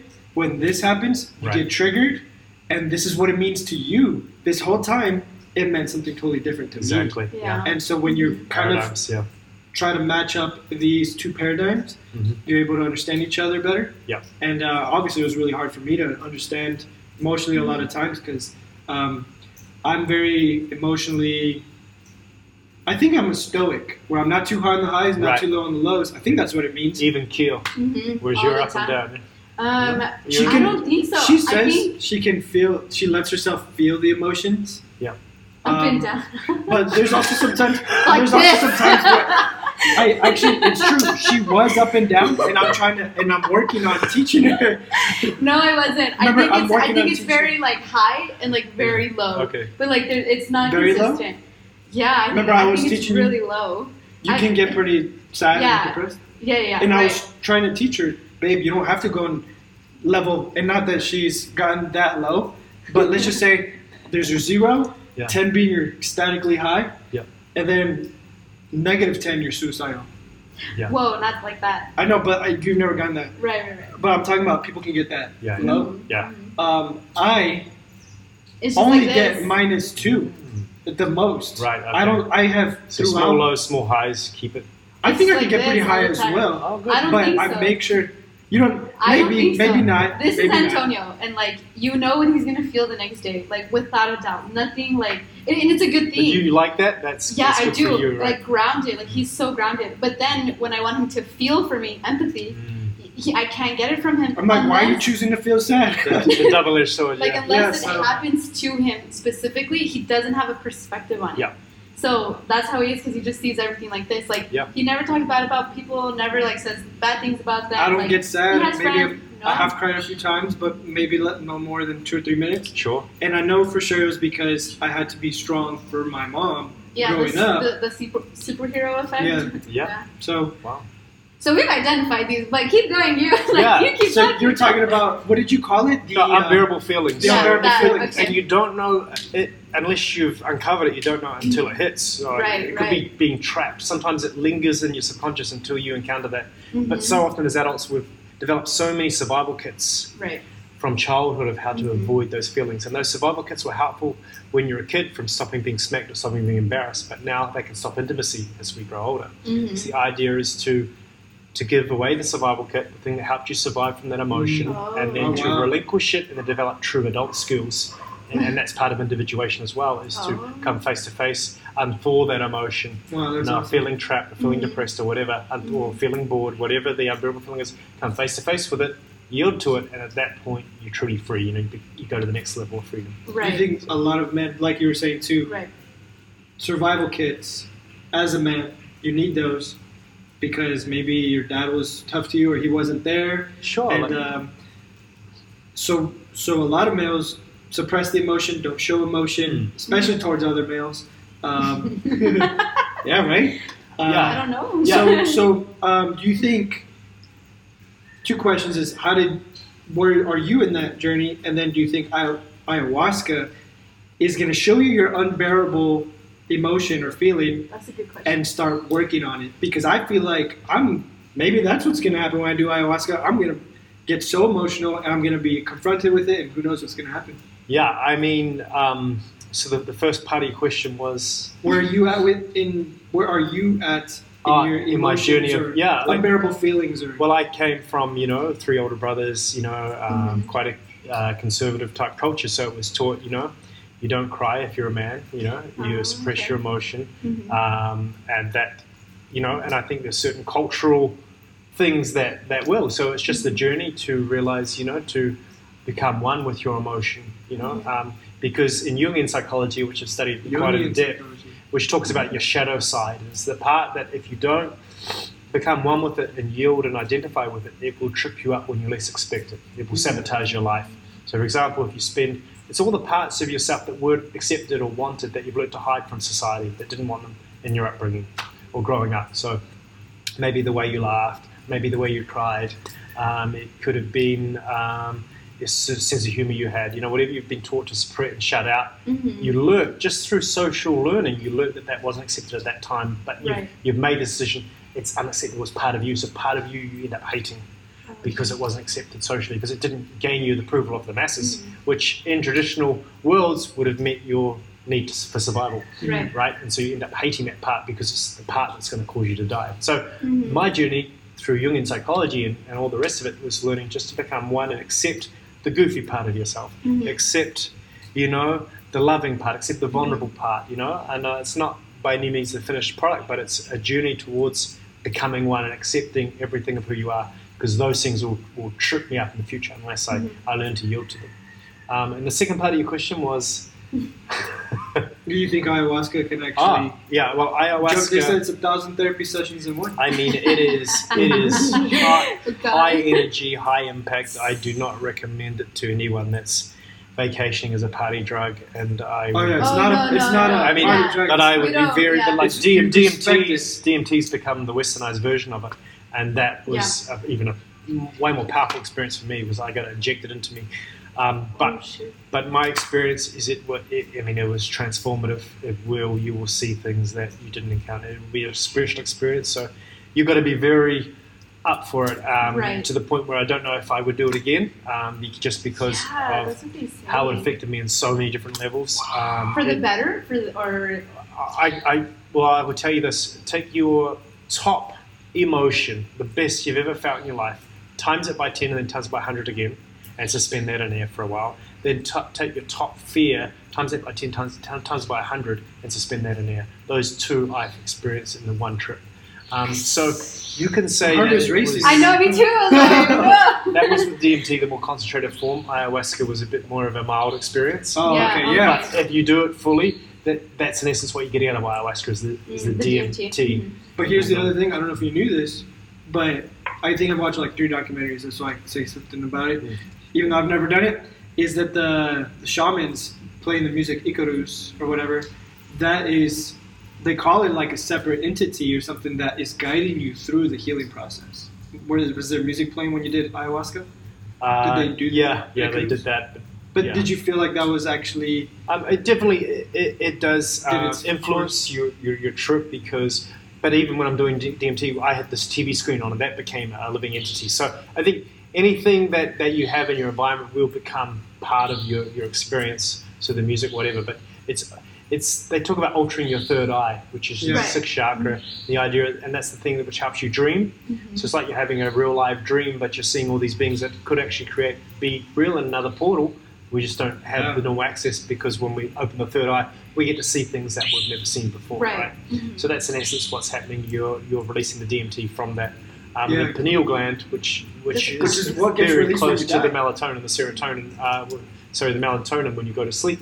It's very connected to that hormone. The spirit molecule, because I guess when you die, you secrete DMT. They say, I don't know. So I got brought up with a Christian background, and I had some religious.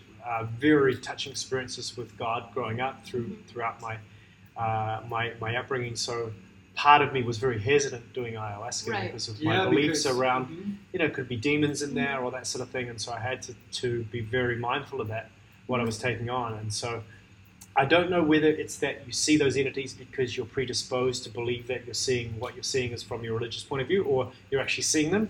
I'm yet to draw a conclusion of that. But that is intense. I do know it's probably beyond the scope of this podcast, but in another one, I go really into great detail of the implications of all of that, which gets more into belief and spirituality and things of that nature. Which we're well versed in that too.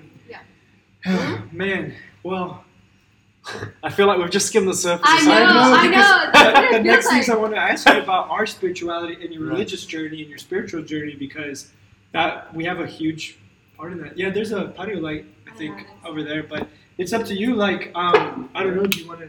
Well, the video chat. Yeah. Well, I don't know if you have some more time. Yeah. Well, what time do you have to go? Well, I'm just texting them flexible. right now. I think I can.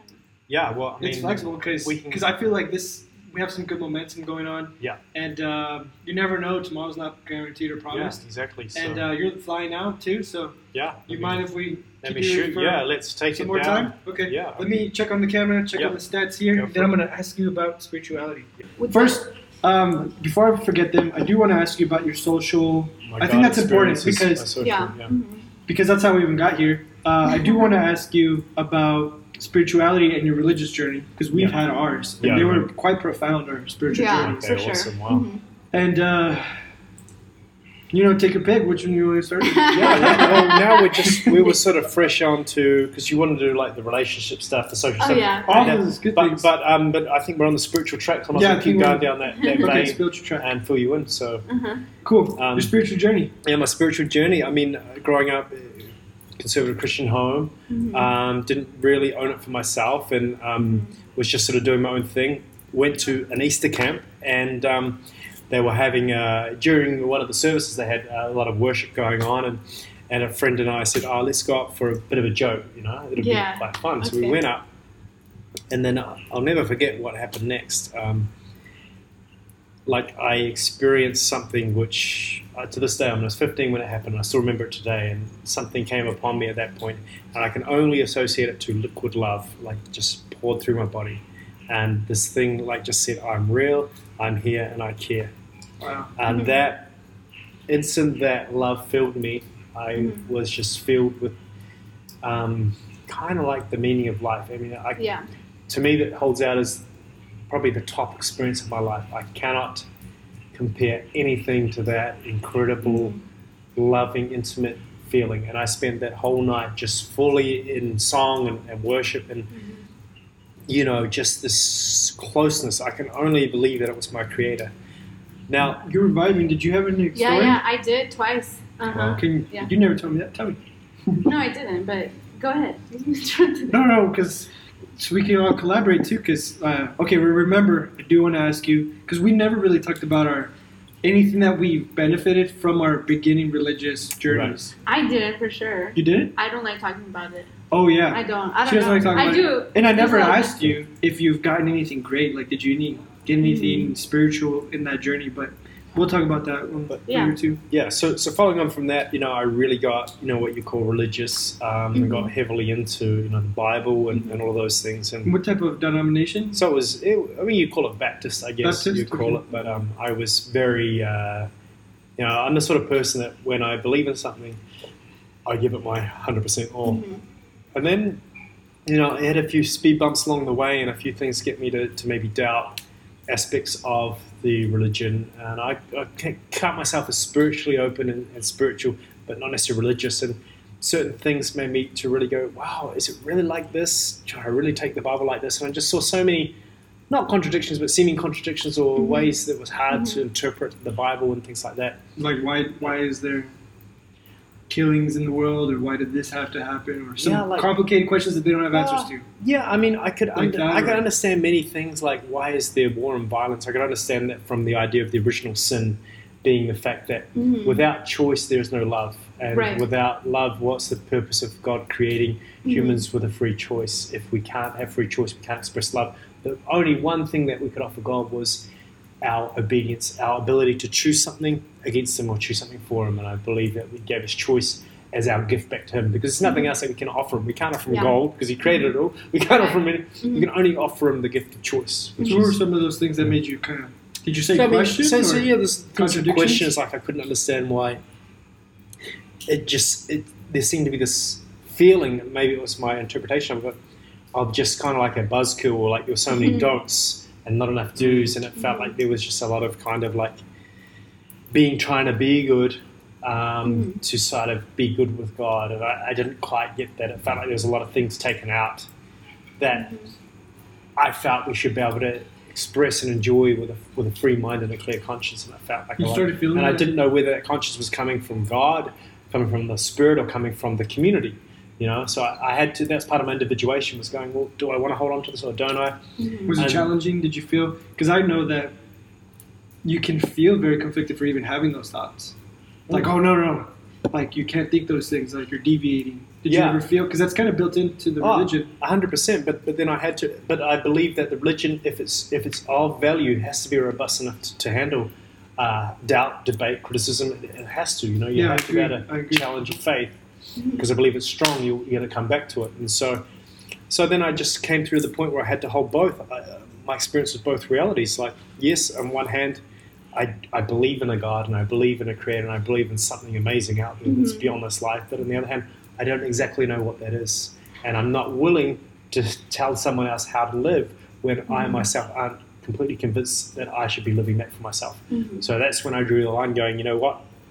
I just hold it both out in my spiritual quest and journey and go, yeah, I'm open, but I don't know for sure. And that's the way. And so that led me on to these other paths of being open to ayahuasca and DMT. How did you discover those?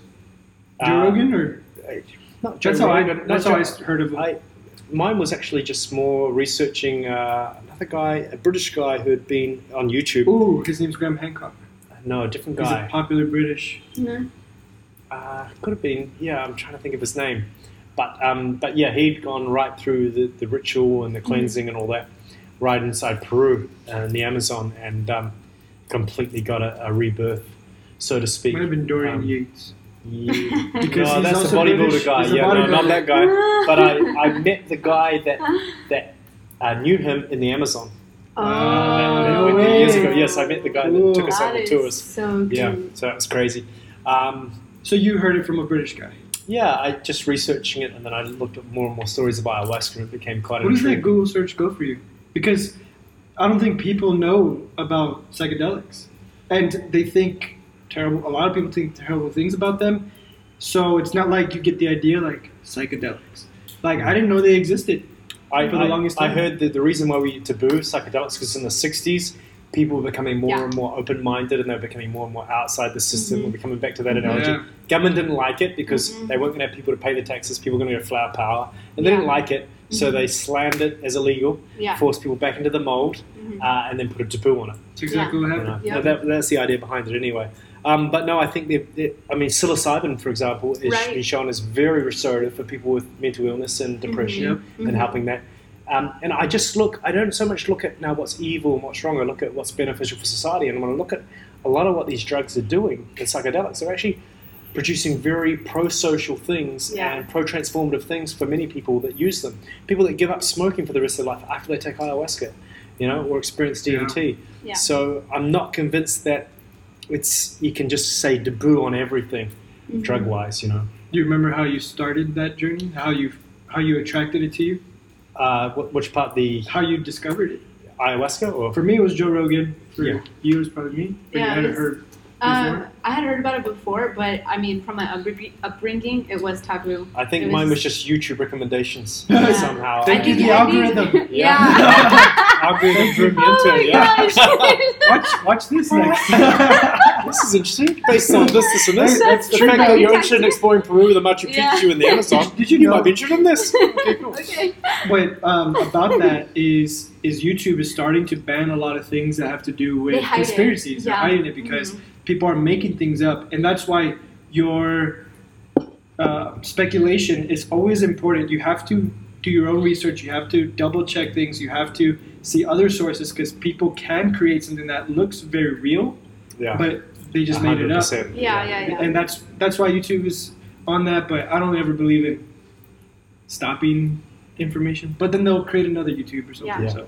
So, and then eventually, and I given up on DMT for a while. I got back to New Zealand. I'd had my big OE, my bucket list. I'd done everything on my list, and I was like, yeah, I'm pretty happy. The one thing I hadn't done was DMT, but you know what? I've done ayahuasca. It's enough. It was cool, but that's cool. And I'd just forgotten about it for a while. And then I got into personal training, and I was training a guy back in Christchurch, New Zealand. And he found out that I was really interested in DMT. And he says, because I just transformed my body from 20% body fat to 5% body fat in 6 months, eating McDonald's, KFC, and my ice cream, because I wanted to prove that you could eat what you wanted and still get in the body of your dreams. That's cool. Right? So So you I've do- got before and afters of showing sorry. sort of my body shots along That is so That's crazy. But Yeah. you're terrible on the inside, but you can lose the body fat. Yeah, but it was to say that you could still have those weeks and not feel guilty about it and go back to eating well if you wanted, and you can still Okay. get the results. So Okay. it wasn't the be all and end all. Hey, next trainer right here. Alright. So anyway, I was teaching him this, and then he suggested, well, I don't have the money to pay for you, but I do have access to DMT. What? Okay. It's like, was I thinking about DMT yesterday? Because it just showed up right here. So it's crazy how things work in life, right? So, That's so crazy. Yeah. That is still yet to happen to us. Like, Okay. so I decided to say, yeah, why not? Let's do this. I'll train you up for free. Well, not for free. For the In exchange. exchange, I'll Yeah. get this DMT, Okay. which could be far greater than money, right? Yeah. So anyway, they come into my sleep hut. I lay on the bed. And this guy's like this modern day shaman. He's from England. Okay. Pulls out this needle. Okay. And he gives it a Oh, flick. gosh. it's Gets out this arm here. like, you sure this is not heroin? Finds one of these veins. I don't know if it was that vein or that vein. It's one of them. Goes to shoot it up, right? And then they leave the room. And then I just lie back and relax. And I'm thinking, oh, nothing's happened. It's fine. And then the next thing I know, I'm starting to feel relaxed. Oh, this is weird. Then I start giggling and laughing. And it gets more and more, and I'm like, wow, this is amazing. Like, I'm laughing a lot. And then I start to understand the chakras, right? So I'm going through the different stages of the chakras. And Did you do that, or? and this is where I believe what the Kundalini is. Got a lot of research after this, is such as Kundalini, which they think is a 3.5 cord snake at the base of your spine that resides there, right? I've heard of it. I don't really know Yeah, what it and is. the idea is when you do yoga, it rises up through different chakras to the pinnacle, third eye, and then ultimately the seventh chakra. You are able to enter that enlightenment stage, right? And that's- people can that's do the that with Kundalini. yoga. Well, yeah, and that's the idea, is that you can do this. But DMT is like the shortcut; it goes instantly to it. But what I felt come through me was literally something came through my feet, through my legs, through my spine, and I was literally levitating on the bed. So if you could imagine, my feet were touching the bed, and my whole body was out. going Literally, like that. or like you No, felt it? literally. I wish I just had a video or someone was there to see it, but I was in the air, something was holding me up in the air. Wow, that's so crazy. And then I pretty much went through, the different sequences of it. So I felt joy like I'd never felt. I felt this sense of just like laughter, just joy, happiness. It was a weird thing to feel, but it was The just liquid happiness, or something different totally like that. I think liquid happiness was beyond another dimension, another realm. I think that for me that was directly with God, and that was something incredible. This was just it was different. It had a different color to it. It had a different feeling to it. Then it went to another level, and I felt love and connectedness. And this one was like it sounds weird, but I could feel the universe breathe in time with me, and that was the special part. And then I could just start to see other beings, and then something came through me, and I could see. And I thought I was muscly, but I saw this creature just with these huge muscles around me, and that's when the trip literally turned. So I went from this incredible experience, and then I went to this other zone, and I went into like this dungeon. And I felt like I was in there for an eternity. It was darkness, it was blackness, and it had. You was felt there to like you were in there forever. teach me a lesson. And my brother had just died, a few months prior to that, at 40 of cancer. Wow. But it was like I could sense in some way I needed to say something to him. I didn't know whether he was there or not, but I felt like in that zone I was able to say something to him, to contact In him. that dungeon area? Yeah, just in that zone where I just felt a million miles away from anything, but you're in this other spiritual zone. It's a really hard thing to describe, but you realize at that point you're not just your physical body, you're this other person that's been living all the time. Right, You're this right, spiritual being having this human experience, but it's so shut away from us because of the system that we never really identify with it. But anyway, and I felt like I needed to say something to him, and then I felt like constricted, and and finally I said, I love you. And when I said that, I just felt this huge, I don't know, was it me sighing or the spirit sighing or him sighing, but it was just a sigh, but it was and then the whole vision experience just like expanded into something else, and then Holy shit. then I went into like this wisdom zone where I was just seeing. I thought I had insights, like what we're describing. These insights seem nothing compared to what I was seeing getting downloaded at that point in my trip. I mean, I was seeing layer upon layer of insight and wisdom, which was beyond earthly. It was Different dimensions you're looking at. different them, like, in dimensions, front of different you. zones, different colors, different things. It was just incredible, and different words had different meanings, and you just saw. Wow, it was just mind-blowing. And so I saw wisdom for a while, and then this creature, whatever that sort of was coming through me, felt it like grabbed me by the throat, strung me on the bed like this. And this is where I don't know whether it was my background in religious thinking or whether this actually happened, but at that point I heard a knock on the door, and my friend said, "Are you all right? Come in." And this thing at this stage was gripping my throat, and so, but it released it from me, and I was able to say, "No, it's all right. Don't come in." I said, "Don't come in. I'm going." Were you through the making a trip." lot of noise or something? Or? I don't know what they could hear, but then it grabbed me and it said, if I could, I would. And then it showed me into this other dimension where I could be, and it said, if I could, I'd rip you out of your body and I would take you down to the depths of this experience. And then I was calling on God. I was calling all things to So you were afraid there? At that point, yeah. I mean, this was gripping you. I was fighting for my life. I mean, were you able to see that entity holding you? I can show you a picture of what the entity looks like, and I can Google it, and I can show you what it looks like. Is that because you've seen that image before? No, I'd never seen it before, but I just, from my impressions, from what I can see in the arms. Because I feel like if I see it, I'm gonna see that one too, and I'm gonna be scared. But I couldn't see the face. I could only get the impression of it. But then hearing that, calling on God and having that experience just start to peter out was incredible.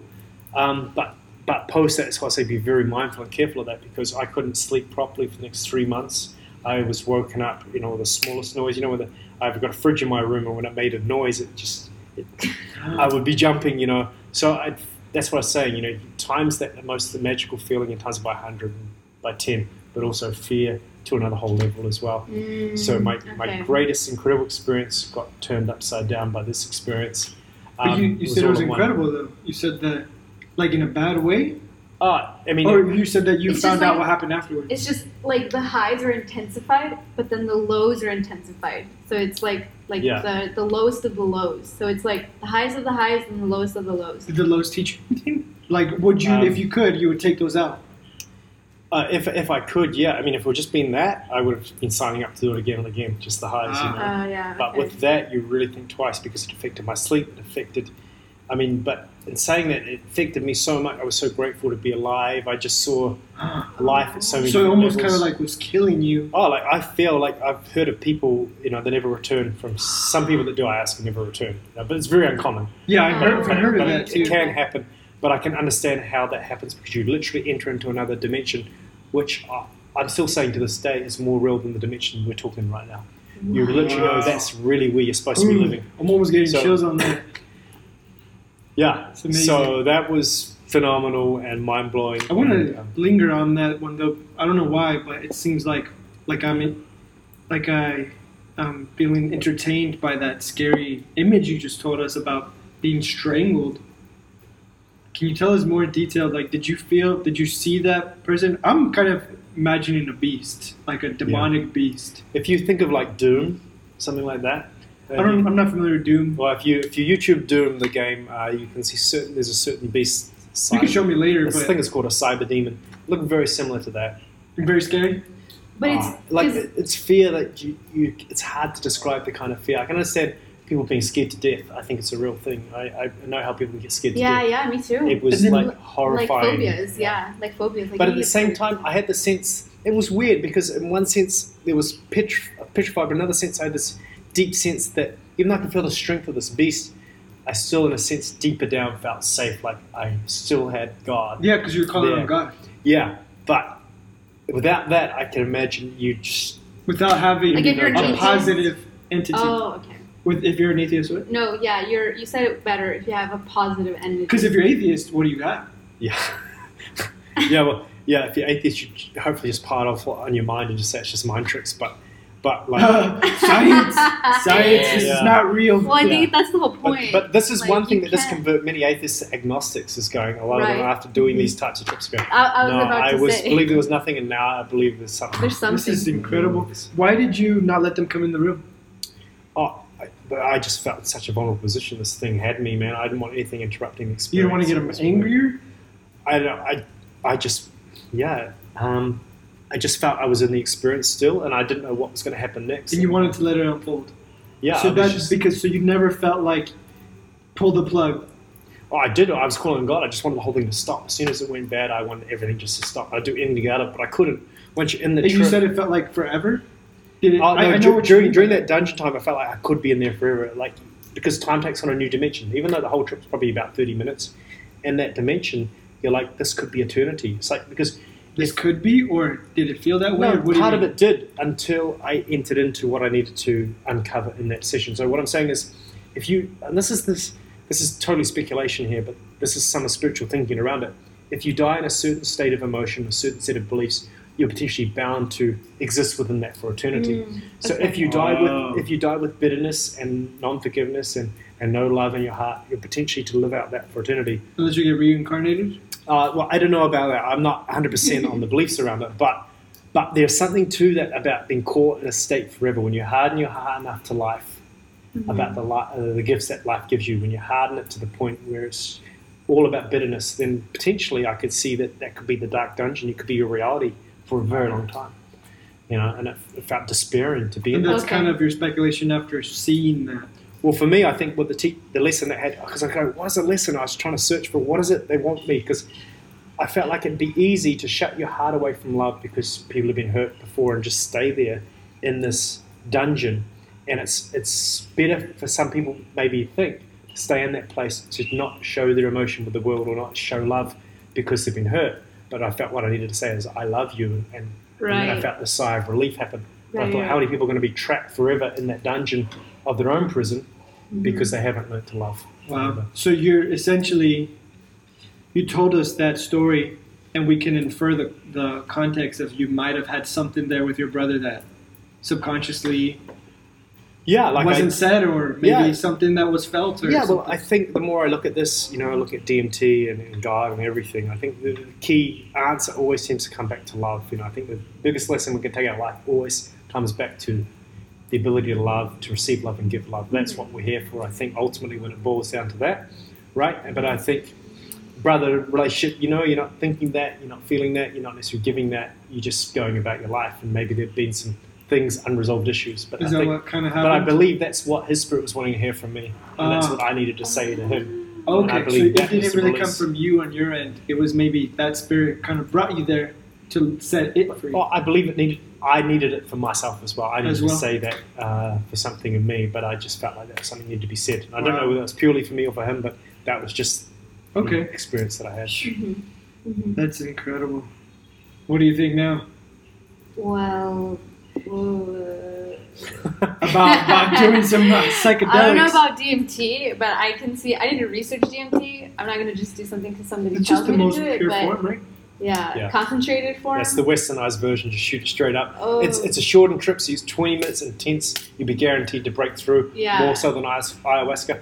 Ayahuasca comes with a vomiting quite often, Oh, potentially okay. Because it's very diarrhea. acidic, right? Yeah, it's a poison you're putting in your Right. body. You got to hold it down for it to have its effect, go into your bloodstream, and then spew it up Mhm. because there's so many toxins, right? They claim, the shamans say that that's you purging the Yeah, I bad mean- things, or do you think it's because it's toxic? Well, I think literally it's a toxin, so your body is getting rid of it, but it breaks down into that chemical of the DMT, which, if held in your system long enough, will transfer into your bloodstream to give you the effect of DMT. But do you know what I mean by, like, the shamans think that you're purging guilt, you're purging past hate, you're purging your subconscious traumas, you're purging that in the form of your excrement, that that's what they think is good, that it's good that you're purging it, or it's actually something that, maybe I could do away with the vomiting and the... I believe you could have, because I think DMT is so powerful, I never saw the life the same after that. There's never been a day go by since that experience, which I haven't thought back to that experience. So I believe you could still have your transformative experiences without the purging. I believe Okay, it's so that's part not of really the- actually... But that's my take on it. I think so too. But yeah, but I can see their take on it and why they say it, and that's fine. But I just believe you can still get an incredibly transformative experience without having to go through that ritual. But I still think there's something special about being there and going through the ritual as well. Yeah, I know what you mean. It's kind of like Having done respecting it, both, being in the that highs. nature, that environment, you get Yeah. some other vibe going on as well. I but, gotcha. But ultimately, it's the DMT that has the effect. That Okay. gets you to have a mind change. Yeah. Right. And you said it's just vomiting Okay. and some diarrhea, you said? Oh, not for me. Don't get any visuals there. But, Why are you asking these questions? No, I'm I'm preparing like, myself. you already know this. But like, I you know say this. many people, report that. I definitely had the vomiting after 40 minutes, which is about the time. And Right. Then the It's no more than hallucination set in after the vomiting. But yeah, after Oh, people, really? if it passes through your system enough, then you'll get the other end as well. And they, Interesting. it's common to do it in different days. Start slow, and different days you up the dosage of the amount in the cup. Like, yeah, I think I heard that's how they do it. They train your body, so you got to be in a certain diet, a certain ritual. You Yeah. do some Right? fasting. You did that Yeah. Very stuff. clean diet. Yeah, I did the clean diet, and minimal food, and all that. And then they have the music, the shaman, and the preparation, Mm-hmm. and then they just they test you out. Yeah. You test you. Yeah, well, they just see how you go with that dose. Yeah, because they don't want to give you too much. They'll monitor you. Yeah. Yeah. It's incredible. So I'm still stung up. Like, Let's still let it stuck go. on the I know. Let's let it the go. demon, man. Like, okay, because Maybe. I've had a dream Okay. where when I was very religious on my spiritual journey, just towards the Bible and Christianity, there was times where I would see scary movies like The Exorcist and stuff like that, and I'm by myself at home, and then you're hearing things, and you're like, you're praying, and that would calm you down. Yeah. Like the praying and like God, you're calling on God, and Yeah. they would go away, or that's what you would hold on to when you're afraid of the dark. That's what you hold on to when you're afraid of that demon that you're pretty much putting there with your own mind, and it's, for looking back now, obviously it was never there. And in my subconscious dream, I have to disagree with that because it could be there. You're right. Yeah. It could be there. You never negate things in the spiritual realm. You always leave that room for doubt. But I had a dream where it's a cold, dark exorcist setting, rainy night. There's a big, tall demon with the horns and the hooves and everything. And because I was, I guess, practicing the Christian religion at that time, I went up there and would, like I was a priest, and I defeated the demon in my dream. And it was very profound for me when I woke up from that dream, because I realized that common Christian saying is, if God's for me, who could be against me? Perfect love casts out all fear. A lot of those good Christian sayings. So that's why we still respect the Christian religion, because we think all religions are tools, Mm-hmm. just like a bow and arrow, a sword, a shield, a tool that is trying to help you hit the bullseye. Because if you don't use your own thinking, you can have some of the fanaticism that bring it down and make it look like, killing people in the name of religion and stuff like that. So Mm-hmm. you obviously use your reason with that, and you use the tool. So why are you hung up on the demon? Because you relate to him? Because if I face the demon again, I want to know. Call on God, right? You just call on God, and Well, you for felt me, good. when I called on the name of Christ, the whole Mhm. thing changed. It stopped. Like, I felt like it was almost going to rip me out of my body. I was going to go. And it said that if I could take If I you, could, I would rip you out of your body now. And take you I would where? Take you. Did you see where I it could was only gonna imagine take it was you? the depths of hell. I could just see down into this portal, and it didn't look nice. Right. Let's just say that. And so I don't know if that's my background telling, because of the belief of hell and demons, whether that's in my makeup, that's creating part of that vision and that image. that's what I in want that to talk moment. about next. That's why I brought it up. Yeah, and so this is the hairy part, whether this is a reality and it's there's a black and white, there's a spiritual realm, and that there are demons and there are all these Angels entities. and demons. Yeah, and there's this war going on, and there's a heaven and a hell, and I wanted to you know. talk about that. That's why I brought it up again, because why do you think that happened? Reflecting on it now, and go into detail about. Are you saying that you don't know if that's because I was taught demons and angels, and that's why I was there, and that was the most like, it'll like DMT will look in your mind. Oh, you hate spiders? I'm gonna get a spider and I'm gonna put it on top of you. I think it's the point, right? Is Yeah. that what you mean? Exactly, Or so- do you actually think that there is those yeah. demons? Well, this is what I'm still grappling with even today, and I'm asking for guidance on, because I believe there's huge implications for life, right? What I Right. end up following, what do I do? Because if I knew 100% that there was a black and white reality I Yeah, wish to follow, then I'd exactly. devote my life to it, right? But because I'm like going, I don't know, I'm using my own reason and a bit of the Bible, and I'm going, I want to live my way, but at the same time, if God says that's wrong and this could be the result, then I definitely don't want to live that way, but I'm open to God on it. And that's the battle that I have, and I don't know whether DMT brings up from your own subconscious and it just relays and it projects out of your eyes and your subconscious what you believe to be true, or what you believe to have been taught, or what you've been taught, or whether you just another world comes in and you're able to see out of this new third eye and you can see this world as it is. Yeah. And you're interacting with these beings at that level. Mhm. I don't exactly know which one, but what I will say is the experience was so real, and I didn't feel I had control of what these entities were saying. It was grabbing my throat. You never were saying? It was moving my mouth. And I like subconsciously I could have been doing it, but I really feel like it was this other being that was saying the words, a different voice and everything, and I could hear it all. And I can't make that stuff What up. words was it saying? Oh, like I was saying, if I could, I would rip you out of your body. And So you he's talking said that, for and him. it talked Yeah. it said out of my voice, but it was speaking through me. Like I was saying, this whole thing had taken over my Oh body. my gosh. So it was like having something else in your body, you and something else in your body. Closest to demon possession that you could think of, right? Mhm. Yeah. Let me ask you now. So it sounds like, and I put the pieces together, that you don't know if you should follow the teachings of the world, the spiritual teachings of the world, because you said it just now. God says to not do that. What do you mean by that? Well, there's the aspect of, in the Bible, it talks about, steering clear of other spiritual paths Mhm. that might open you up to, Because it says in the Bible, you can only get to God through me, or Christ through me. Yeah, however that that saying goes. scripture, and there's a whole bunch of stuff in the Old Testament about not relying on the soothsayers, the necromancers, and all that sort of stuff. And a lot of modern day Christianity would lump them in that same category, Yeah. So there's an Like, aspect. don't deviate from the Bible. Yeah, it's because- just simple, true. Just hold on to the Holy Spirit and the Bible, and Mhm. that's the set path. And that's still in your mind of which path to go to? Well, like I said, I hold them in both hands, and I don't. Because you were so strong in one of them. Yeah, The well, religious it's one, was to believe that so strongly, but then I had to use reason because a lot of it just didn't measure up in many Yeah, areas. So I I was like, agree. well, I can't fully commit to it because I don't fully because I went down the track of helping others believe in it, but then when I got further enough down, I was like, well, I don't fully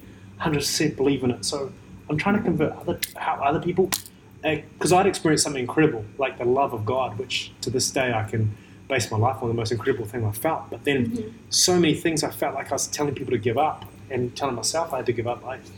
It just didn't ring true with me completely. So I felt like it was being a bit disingenuous to try and get other people to do that when I didn't hold that 100%. How much have you learned and uncovered about the origins of the Bible and the religion in general? Yeah, well, I mean, I've obviously done a lot of research, how the Bible was written and who it was written by, over the centuries, the dating back of the scrolls, where they were found and all that. So, So you have done some digging on. Oh, yeah, Yeah. I definitely. And what have you concluded so far? Well, to me, Because there's- that's what you're saying, right? You're Yeah, holding well- on to both of them, but Yeah, well, again, there's just still a lot of mystery. So I just have to hold on to my experience of God and go, God, and as much as I can, I'm not willfully holding anything back, but there's a lot that doesn't measure up. So I say, if you want to reveal it to me, please show me. Right. But I'm not going to force something to believe something that I don't hold true in my heart. Mhm. But I'm open, if it is true, for you to reveal that to me. Yeah. But I'm not going to try and force it. And so that's where I literally hold it. Yeah. Um, So the best way I can explain it to you, or I don't know, not explain it to you, but I guess like what I totally relate to what you're saying, and I think you do too, because in the Power of Now it talks about the Bible being a source of light for people, because it is. There's a lot of great teachings that people can learn from, and originally, what the Power of Now says is it's leading us to the now. That anything that exists is now. So I think that's like kind of you've where read the book? the Bible. No. No, the The Power Power of of Now. Now. No, but I'm Oh, saying okay. I can understand what you're saying because logically the Bible isn't true.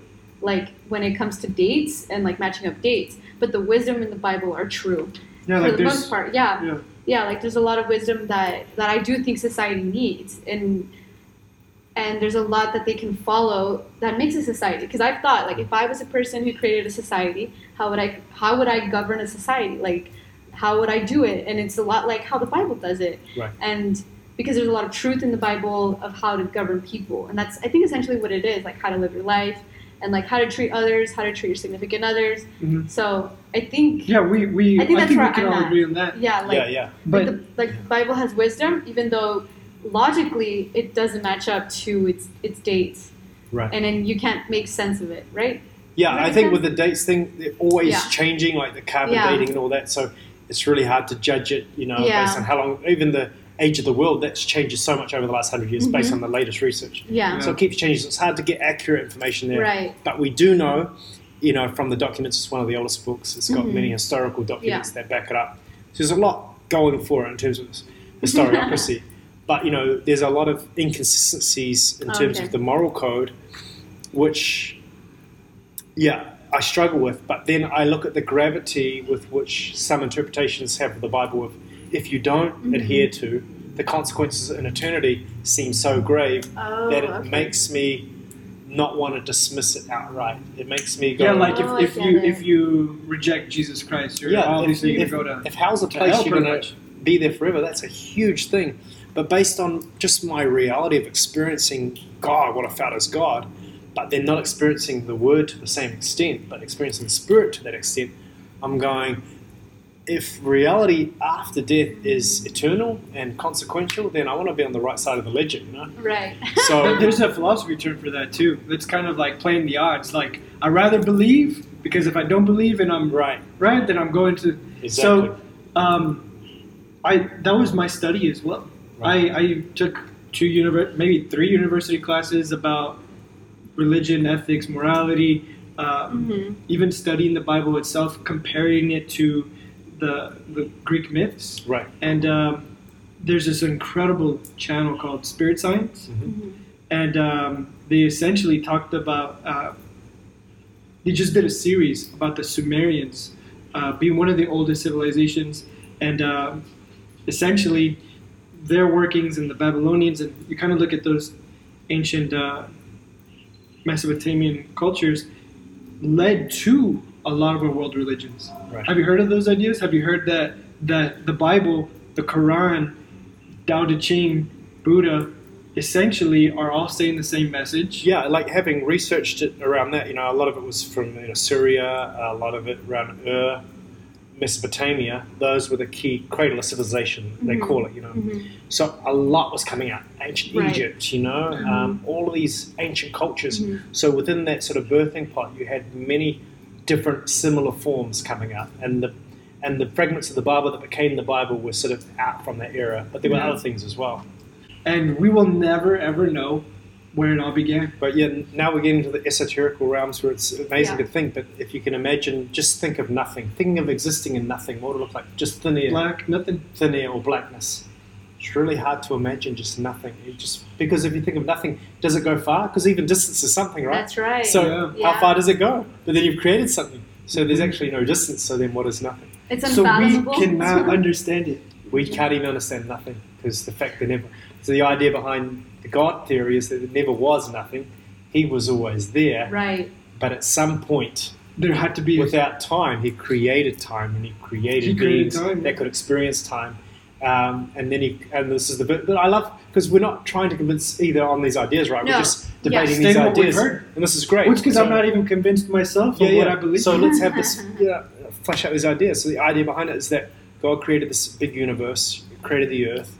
Because I've also researched on the Nephilim. I don't know if you've heard about the Nephilim, which is tied to the theory of these reptilians, who were these half-breed of angels and humans.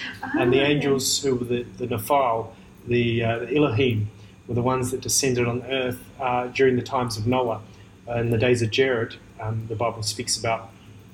And if you read the Book of Giants and the Book of Jubilees, and also the Book of Enoch, goes into great detail of exactly what happened. Wow. There was the archangel Raphael, and another one that came down, and they reckon that Lucifer tempted them because Lucifer had already fallen. But these angels were called the Watchers, and their role was to watch upon the early humans to make sure that they were doing I love right. these kind of stories. And the idea in one of the heavens, Lucifer took them aside, and they were supposed to look down on humanity and watch them and make sure that they were protected. And he tempted them and said, wouldn't it be amazing if you go down and you could show them all the arts and the crafts of heaven and the secrets of the universe and the secrets of God, and you could then create your own creation. But the idea behind it was actually Lucifer's agenda speaking through them, because what he wanted to do, he wanted to wipe out the seed of man, because his biggest comeback wasn't against man, it was against God, and it was to put his footprint and his fingerprint over the universe and over creation and not allow God's to rule. So the idea is he slipped that secret into the beings that were these archangels that were supposed to be the Watchers. So they came down and that was their descent. And there was 20 of them that led a whole herd of 200 of the fallen angels. And that's where the idea that they mated, and that's where they believe that dinosaurs ultimately came from. That's why they don't exist today, is that they were experimenting, like probably what we're going to see with chimeras in the coming generations, that we're going to see with the Chimera. chimera is a combination of animal and human. And human. Yeah. And so, but what they did is they reckon I heard about that. It was like a documentary. they mated with the woman. They took whatever woman they wanted and they became the wife. And then they would create a hybrid called a Nephilim, which were these huge creatures. But they reckon that dinosaurs came through mating with other animals, and they created these other monstrous beings, which were some forms of the dinosaurs. Where is all this? Wow. This is so I've done cool. hours of research on it. But you said combination of those biblical books. Yeah, all these biblical books so the Book of Jubilees, the Book of the Giants, the Book of Enoch. Where's the Book of the Giants? It's not in the main. So a whole bunch of these were found during the Dead Sea Scrolls were found.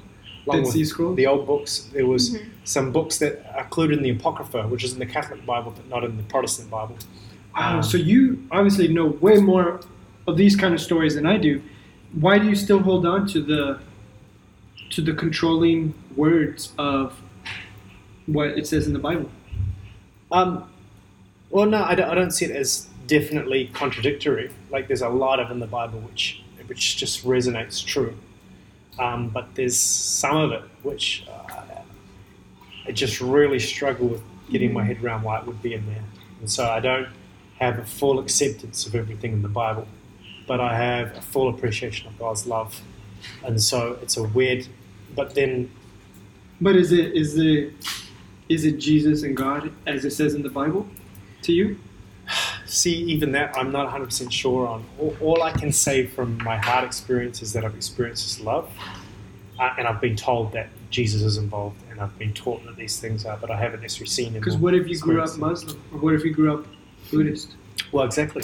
That could be different. So it'd be a but lot. but what I am saying is that I had my experience of God in the setting of a Christian camp, with Christian music and all that. So it's like very confusing to throw the baby out the bathwater. How do you separate what's what and what's not? Yeah. So you experience this form of spirituality in amongst this religious teaching. Because I still listen to Christian music. Yeah. I still do. I love Christian music. Yeah. And then that's incredible. So that is absolutely great story. fascinating. Yeah. I love it. It's just, I think what I can call it is the quest for just knowing. Like, because it's been suppressed. And let's just say those stories are true, or who knows which ones are. There obviously is a lot of evidence. I know. This is a long outro, but there's a lot of evidence that is suppressing us. Yeah. Right. That is common, and we can all agree on. Something, someone, some entity, some force is suppressing when it doesn't have to be that way. When we're all meant to thrive and shine and love, and that's what we're advocating for. And so since we know that is a battle, it's awesome knowing that we found another warrior, another person on the journey, another person on the path. Yeah. 100%. Absolutely love it. Yeah. Yeah. Closing thoughts? That was great meeting you guys. Thank you for Yeah. coming on to one of our first podcasts. Well, you're our first interviewer. You're our first Wow. interviewee. Yeah. For ourselves too, but Yeah. you'll be back, I know, for you're going For to New sure. Zealand for how long? Yeah, so I'm going to be up to the Philippines, Boracay Islands for a couple of Okay, weeks, yeah. and then after that in mid-September, I'll be back in my country for the foreseeable future, maybe 6 months, and then I get the fun part of planning in the next. I know, journey. right? Could be Like, anywhere. where am I going Tomorrow? next? I'm on a plane tomorrow heading Oh, man. to the Philippines. Okay. So we Awesome. maybe seen you in New Zealand or the Philippines. Yeah, Or the look, you're Philippines, welcome yeah. anytime. Because Meeting we can you go guys was a anywhere. blast. So Yeah, absolutely. please come likewise. over. I Yeah. guarantee you'll enjoy New Zealand. And Okay. it's been a blast meeting you guys, and I hope this is one of many in the future. Yeah, absolutely. good. Wish you guys all the best on Yeah, your journey thank ahead. you. Appreciate Thank it. you guys. Thanks, Bye. man. Over out.